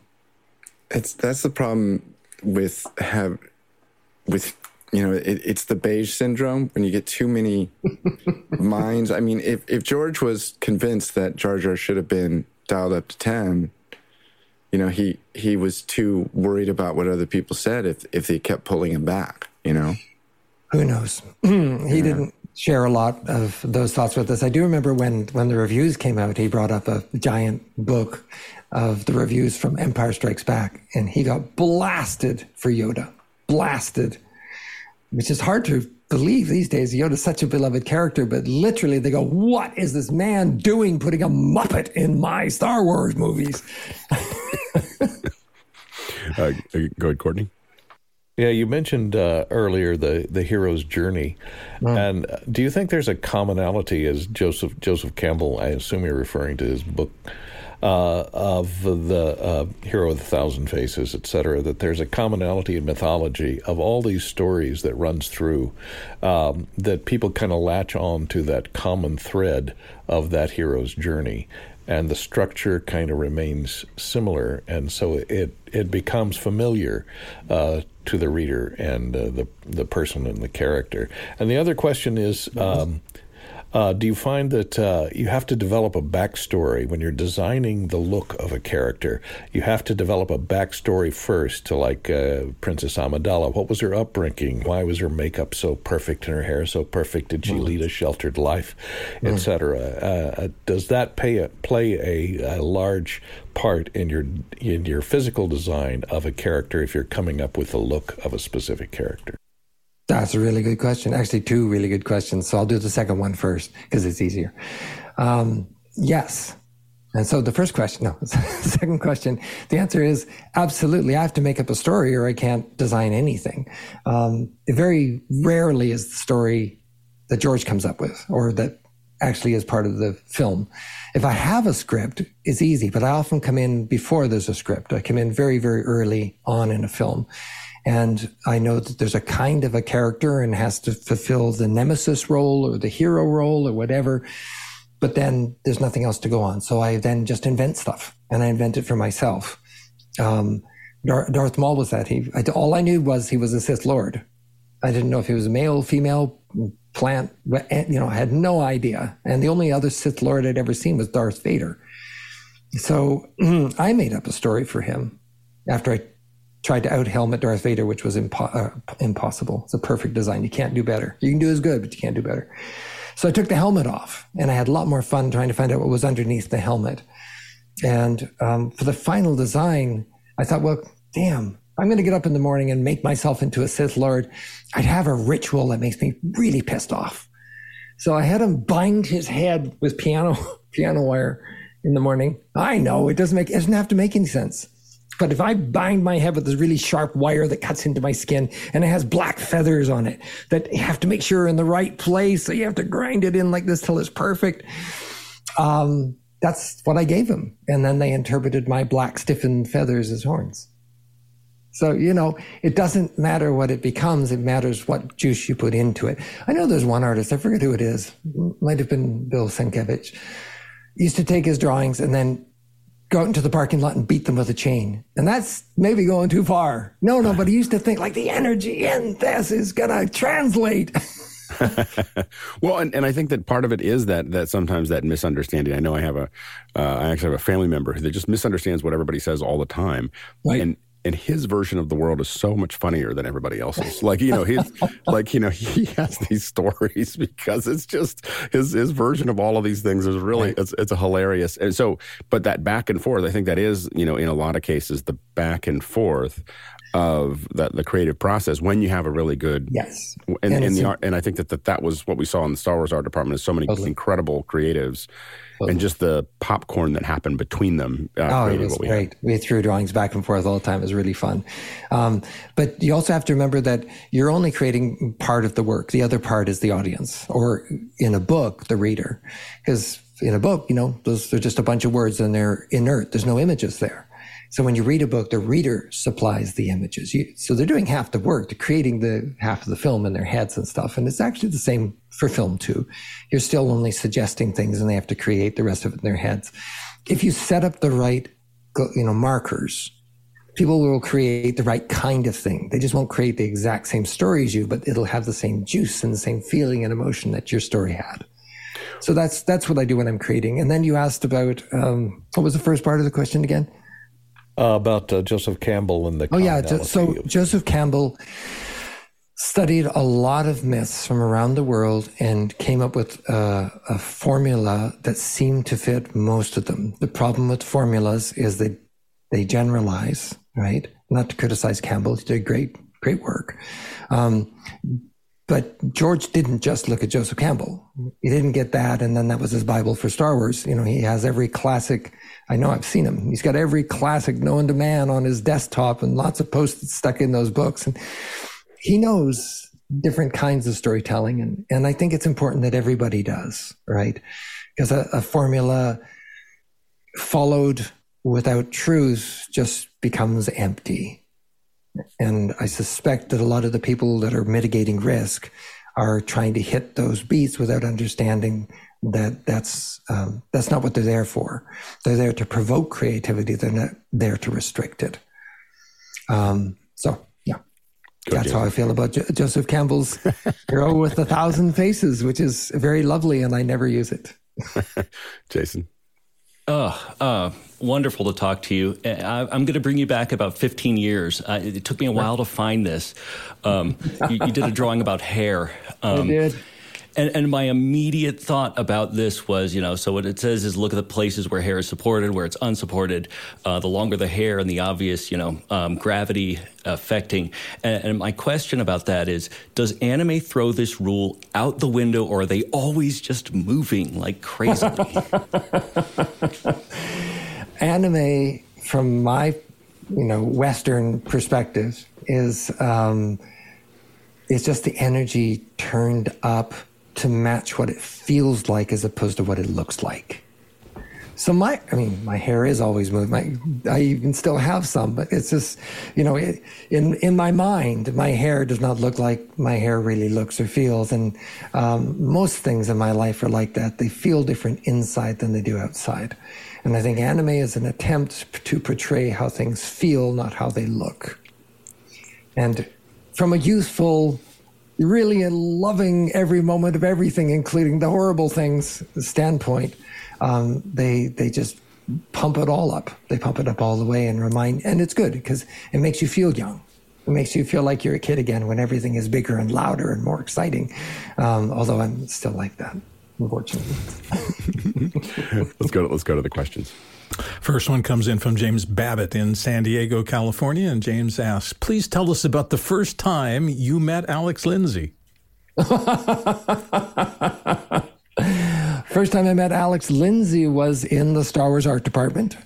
So they segregated us. They kept all the computer guys. By the way, you have to remember, computers. You don't use computers for filmmaking. What are you talking about? That had only just started to happen. When I was at ILM, our first show was Terminator 2. And, the whole idea of using a computer to turn metal liquid and replace shots and things with that instead of doing it practically and optically and so on was groundbreaking. But nobody used a computer. We all drew on paper. And I think for all of episode 1 and all of episode 2, I only still drew on paper. But suddenly, animatics, this idea that you could use a computer to pre-visualize a shot. I think it was Mission Impossible, wasn't it? That David Dezorts did the very first previs ever. Yeah. And George then created a previs department and kept them over on the other side of the top floor of the main building at Skywalker Ranch. And that was always like walking into what would have been Hogwarts, right? And they're all doing their magic and they're all doing their things. You have no idea what it is because you're a muggle. And you just go back to your own side and assume that not going to blow the building up. And Alex was just very friendly and gregarious. And we ended up talking a lot. And mostly I did it to provoke his fantastic voice because honestly, having grown up on radio, I know a radio guy when I see one. And Alex is the epitome of that to me. So I would do anything just to get him talking. But we bonded over a million things and became really good friends. And actually, just how long ago is that now, Alex? That's like forever. Years ago, I think 20. It would have been very close to this date. 20. So a lot of our listeners weren't even born when we first met. Exactly. Yeah. But that's a funny thing about time, too. Yeah. This isn't what I look like inside, right? And it's weird. It's fun. I love that there's this secret recipe for what you're supposed to be at every age, right? Including right to your death. And it's there in your body. And you get to see little peeks of it every morning as you go to the mirror. I like that. I like getting older. I like that my face was really smooth. Back when Alex met me, there were no wrinkles anywhere. And it was really annoying because it's really hard to draw a face that's really smooth. I wanted an old man's face with a giant beard, and this is like a week's growth. I can't grow a beard. So yeah, nothing's turned out the way I thought it would. But yeah, Alex, you almost haven't aged at all. We both have the scaffolding of the hair we used to have. The old pictures. I've aged a little bit. A little, not much. Yeah, right? Yeah. No, my dad was bald since he was 19 years old, so I knew that was my fate. Yeah. And to me, he was also a bodybuilder, by the way. So bald equals muscles. Oh, so I can't wait. I know when I lose the rest of this, my muscles will just start to grow. It's just how it has to It's be. a Mr. Clean thing. Yeah, right? Exactly. Totally. Well, we had Yul Brynner and all those, role models when I was a kid. We got Vin Diesel today. So they've all got muscles. So that's the rule. You lose your hair, you get muscles. Next question. Next one comes from Bobby Rafferty in Central Florida. And Bobby says, Ian, your artwork has historically been brought to life visually in film. Can you talk about bringing that artwork to tangible, real-world experiences at the Disney theme parks?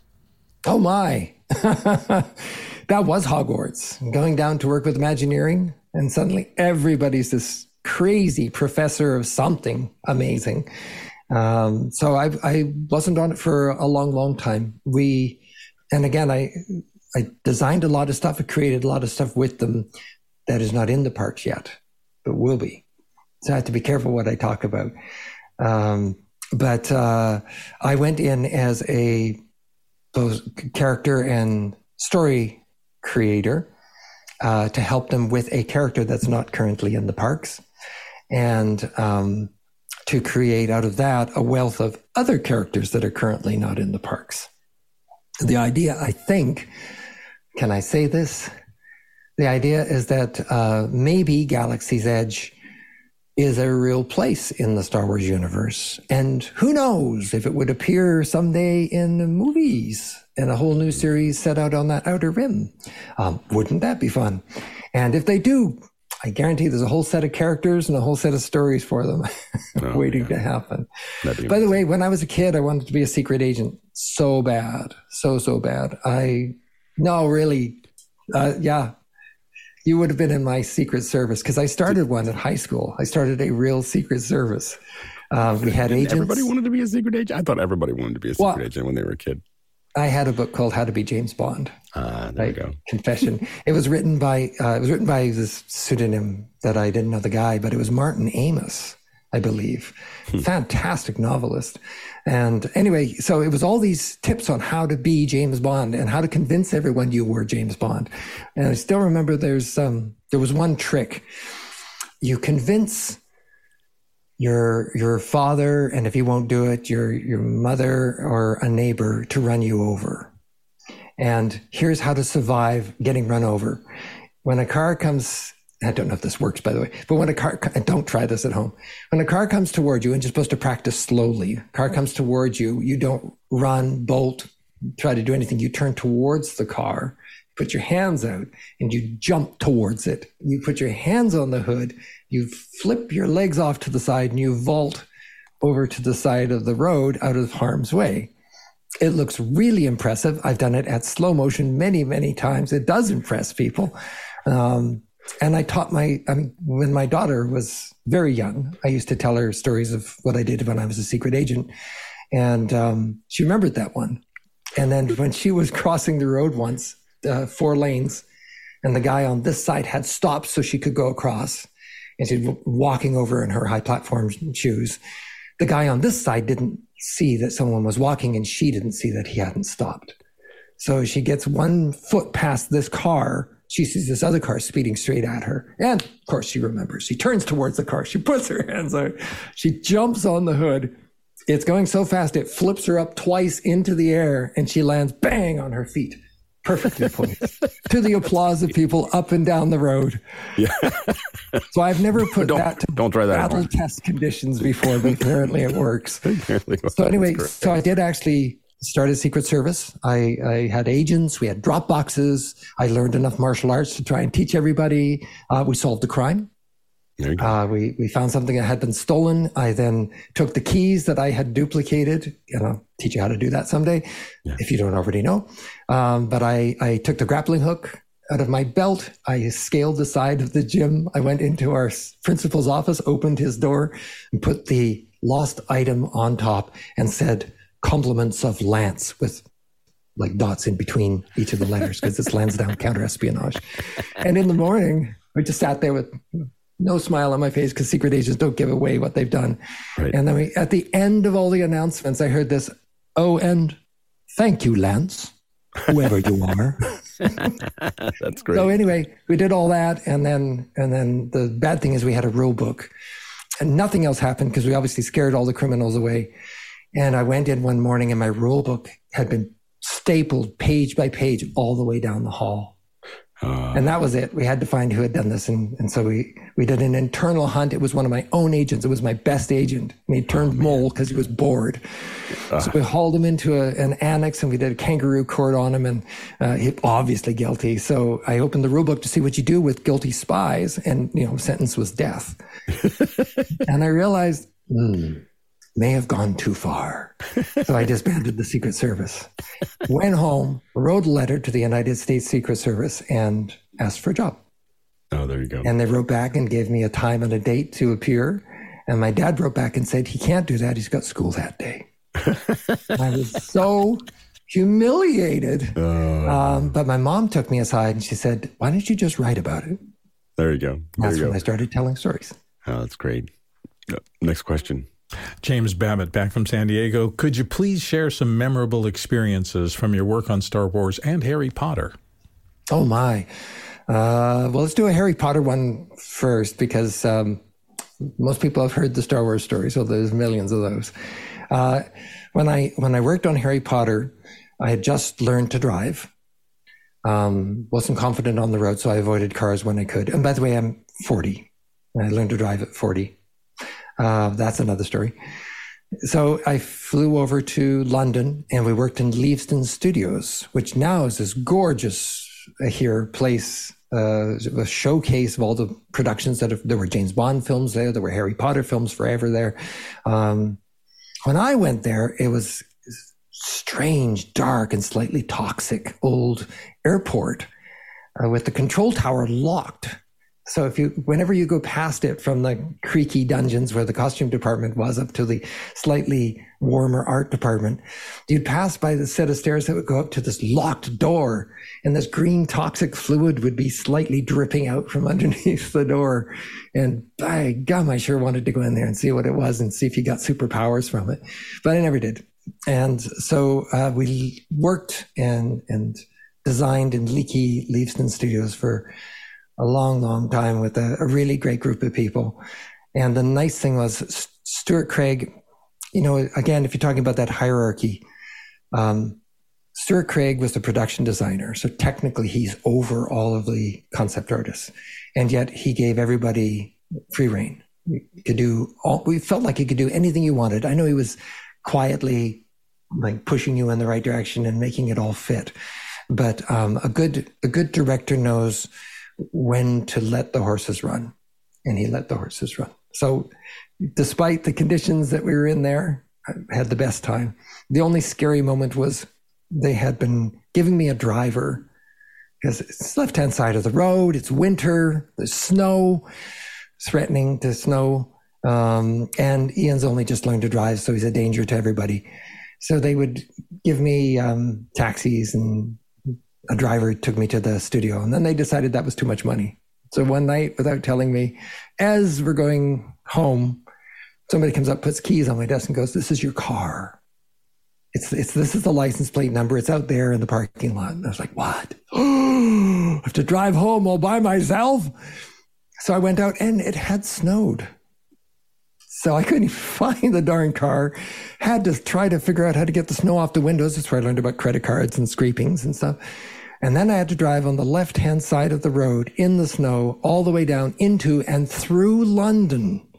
If you've ever driven in London, you know that it was made for horses and carts. Barely. And yet it's two lanes of traffic and parked cars on a road the width of a single lane.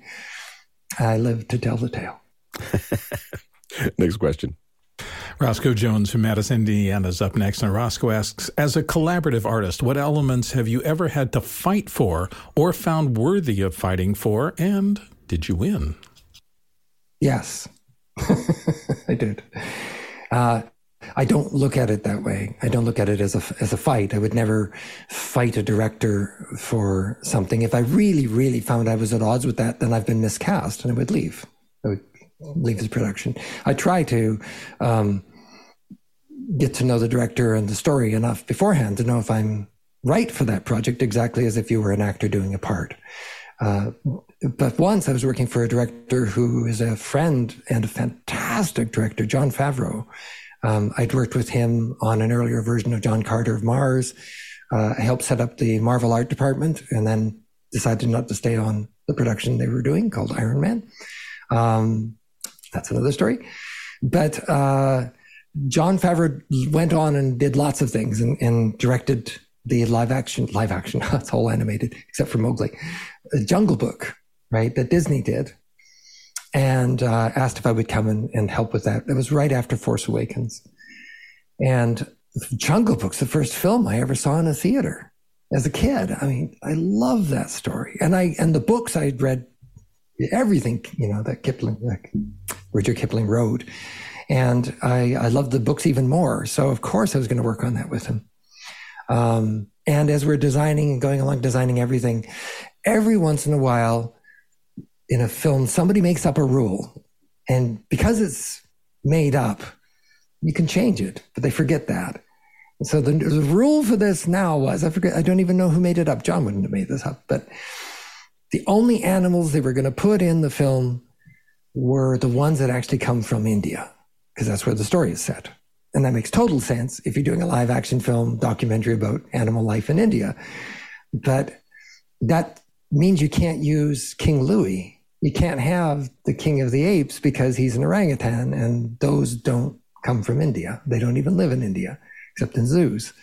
So suddenly there's no King Louis in the film, and that's not going to happen on my watch. So yes, that was the one time I ever remember fighting for anything. But it wasn't trying to convince them to do that. You can only show them how it can work. So I'm a dinosaur guy, right? I love prehistoric life. I love paleontology and so on. So I just thought, well, it's got to be a prehistoric orangutan somewhere. So I looked around and I found it. And it was almost like I created it with my mind. It's called a Gigantopithecus. It's 20 feet tall or more. Some people speculate that the surviving Gigantopithecus, just like the Nessies of the world, begat the legend of the Yeti. Uh-huh. And guess where they lived? India. The Himalayas. And it's like I knew that. I knew, of course, they would come from India, but in hindsight, it's kind of magic that happened that way. So I drew this giant Gigantopithecus and I sent it off to them and told them it was from India. And that's why there is a giant king ape in the movie. I have to admit that one of my bucket list is to do Rikki Tikki Tavi again. Although I love the original so much, I don't know if I could do it again. Like, I don't know if I could take that again and redo it, but I feel like it'd be so much fun to work on. It would be fantastic. I will help you with that one. Okay, we'll talk about that. Okay, yeah. The next question. See, wait, that's an example. That's an example of how Alex and I met. Oh, we could do this. Yeah, I'll help you. And yeah, exactly. That is totally well. And when you're lucky, you end up in a community where there's a lot of, we have friends that Ian and I and the two of us are, and then there's others in our network that you just go there. A lot of times we just go, hey, we want to do something, and then we all come together and try to figure out how we can all put the part that we can do relatively, easily to get something off the ground. And get play with it. Kids in the garage again. You just make stuff. Yeah, exactly. Next I'm question. Sorry, didn't mean to interrupt. No. That's okay. All good. Stefan Fischer, Würzburg, Germany, says many storylines go back to the hero's journey of Joseph Campbell. Can stories get boring when they follow that structure because they follow the structure, or is it other things that make stories boring? Stories get boring when you know what's going to happen, right? When you can see ahead of the storyteller. That's a device that you can use to your advantage. And you can lead someone along and they go, yeah. And just before you know they're going to give up, you show them it doesn't go there. It goes somewhere else. But again, it's like I was saying earlier, there's no guarantee the audience is going to clap, whether you follow Joseph Campbell or not. And so you first and foremost have to tell a story that interests you, something that makes you excited or afraid or laugh or whatever feeling you want to have. And if it works for you, the chances are it's probably going to work for at least one or two other people in the world, if not millions. So you trust that instinct and that feeling, and that's what keeps it from being boring for that segment of the population. But as you can see from movie reviews, it never works for everybody, or rarely works for everybody. And that's as it should be. Stories aren't made for everybody. Stories are at their best when they're very personal. I got a hard question for you. We're at the end of the hour. Oh, I like hard questions. What happened with John Carter and Mark? What happened? Well, first, it was the cursed film, because it had been around for almost 100 years and everybody had been trying to make it. I think there was an early attempt. It would have been the world's first animated feature film. Right. And unfortunately, the people who were doing the animation, when they showed it to Edgar Rice Burroughs, had thought it was a comedy. Oh. And Burroughs went, I was serious. And so he threw it out and they never got to do that. But I worked on it 4 times. There was a early version back at ILM, when right. Still at ILM. Yep. And this was John McTiernan was going to do it. Patrick Swayze would have been John Carter, or at least he was the contender for John Carter.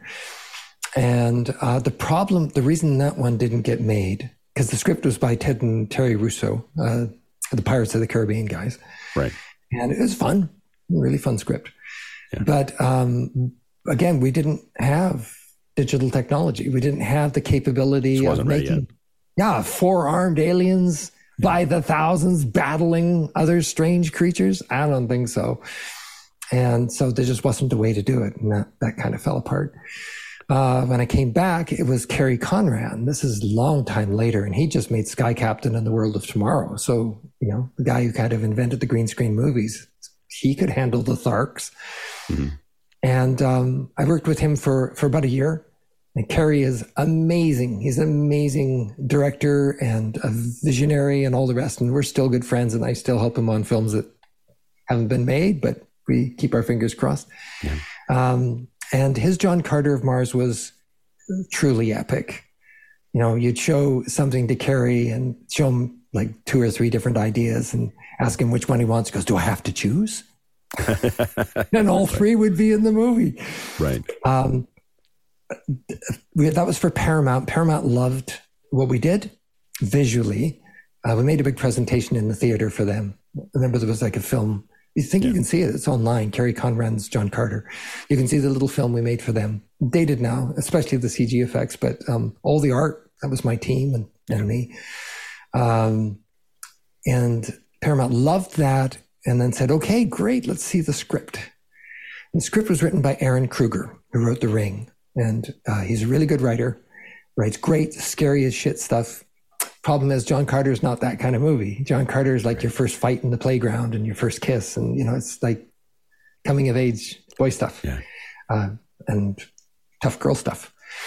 Yeah. So that script didn't support what we did visually, and they canned the movie. And unfortunately, Cary lost his shot doing it.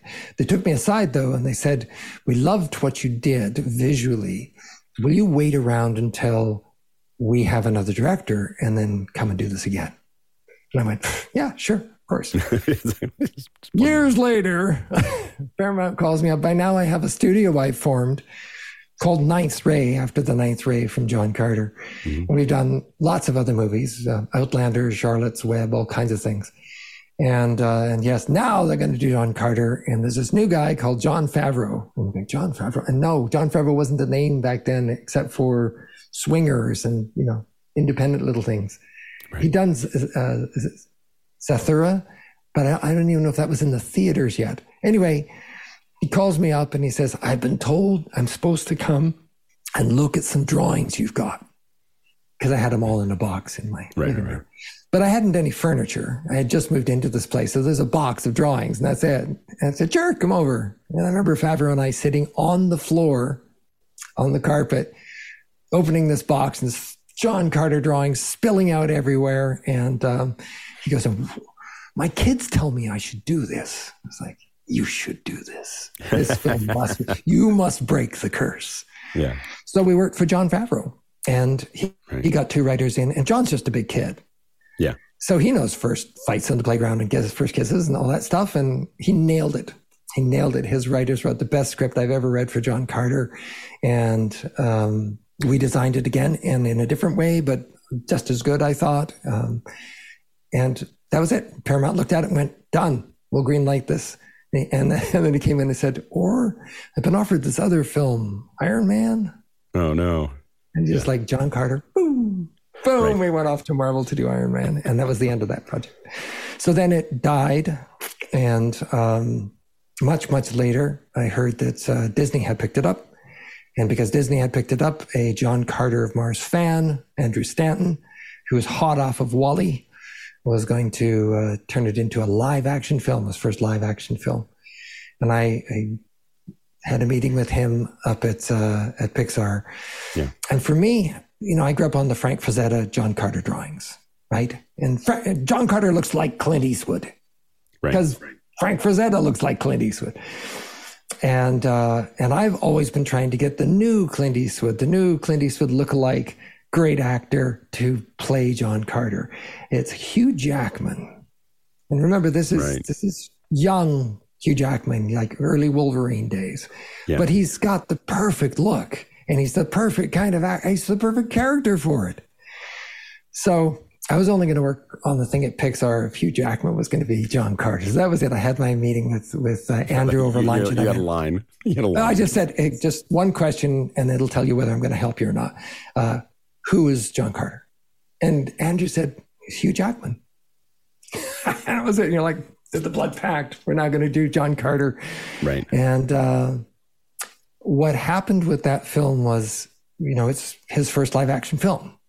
And there are things you can risk changing the storyline of a classic, and you probably should, because it has to be reimagined how you would imagine it. But I think they got rid of something that was core to John Carter. And by the way, it's not called John Carter of Mars. The story they were making is Princess of Mars. No one would let any studio make Princess of Mars because they say boys won't go see a film with princess in the title. Princess Bride aside. So what they did is John Carter, it's the first book Edgar Rice Burroughs wrote, right? He wrote it right after, I think, being a soldier and a failed soldier and a failed farmer and a failed businessman. And he's got a wife and he's got 2 kids and he's selling the ads in the back of a pulp magazine and they're starving. And he's out of boredom reading one of the stories and he goes, this is crap. I could write this. So he sits down and writes what will become Princess of Mars, sends it off, uses a pseudonym, Normal Bean, he calls it. And they thought it was Norman Bean, and they loved the story, and it got published. And they came back to him and said, can you write us a sequel? He goes, I don't do sequels. And he sits down and writes Tarzan of the Apes. And he kept doing that. He kept writing a new classic series to be, and then in the end did 11 sequels for John Carter, something like that. So if you think of Princess of Mars in that context, it is the proto-Tarzan. It's got all the same elements in it. Right. And Tarzan takes one look at Jane, and that's it. It's Tarzan and Jane forever. You know that, right? There's no I don't like you, and then get to know each other. So that's central to John Carter. John Carter sees this, strange human-shaped alien that's being attacked by the Tharks, and they capture this creature and then pull its head off. And underneath that head is a beautiful woman. And John Carter takes one look at her and she takes one look at him and they're in love forever. And I remember Andrew said to me, nobody believes in love at first sight anymore. I was like, I do. So he changed it now. And John Carter has a wife, but his wife has died. And he's never going to fall in love again. And there's Deja Thoris, and she doesn't like him at first, but she's going to use him. And it's like, oh, no, it's a simple story about boy meets girl and loves her. Right. And everybody gets in the way. Yeah. So that that took away from what I think was central to John Carter. And so a bunch of choices like that I wouldn't have made doesn't mean it would have been a better film, but I don't think it helped the film that was. It's hard to, especially when people, the hard part is when you get away from something that's been written, you lose your core audience. And so you have to make sure that you're going to engage the new audience because you've given up the one that was going to go to the movie. That's right. Yeah, your fans aren't going to love you for what you did. Plus, don't forget, John Carter, Princess of Mars, I'm going to call it the real name. Princess of Mars was brand new. It was a brand new kind of story. It didn't steal from anything. It stole from his own personal experiences and make-believe in his mind of what those things were like. Since then, over those 100 years, it gave birth to Flash Gordon. It gave birth even to Star Wars, in a sense, and all sorts of things. So now, when you go back to do the original, it looks like you're ripping off all the people who ripped you off. Right. So we had that problem too. How do you make a classic that was the original look fresh when you've had everything stolen? Yeah. Last question for the hour. Okay. Last question comes to us from Kenny Hampton in Greenville, Illinois. Ian, you're so energetic and full of passion for your crafts. Do you get creative blocks? And if so, how do you manage? Oh, I love creative blocks. They're the best because that shows you've come to the end of the little border of who you are, right? It just means you haven't learned something yet.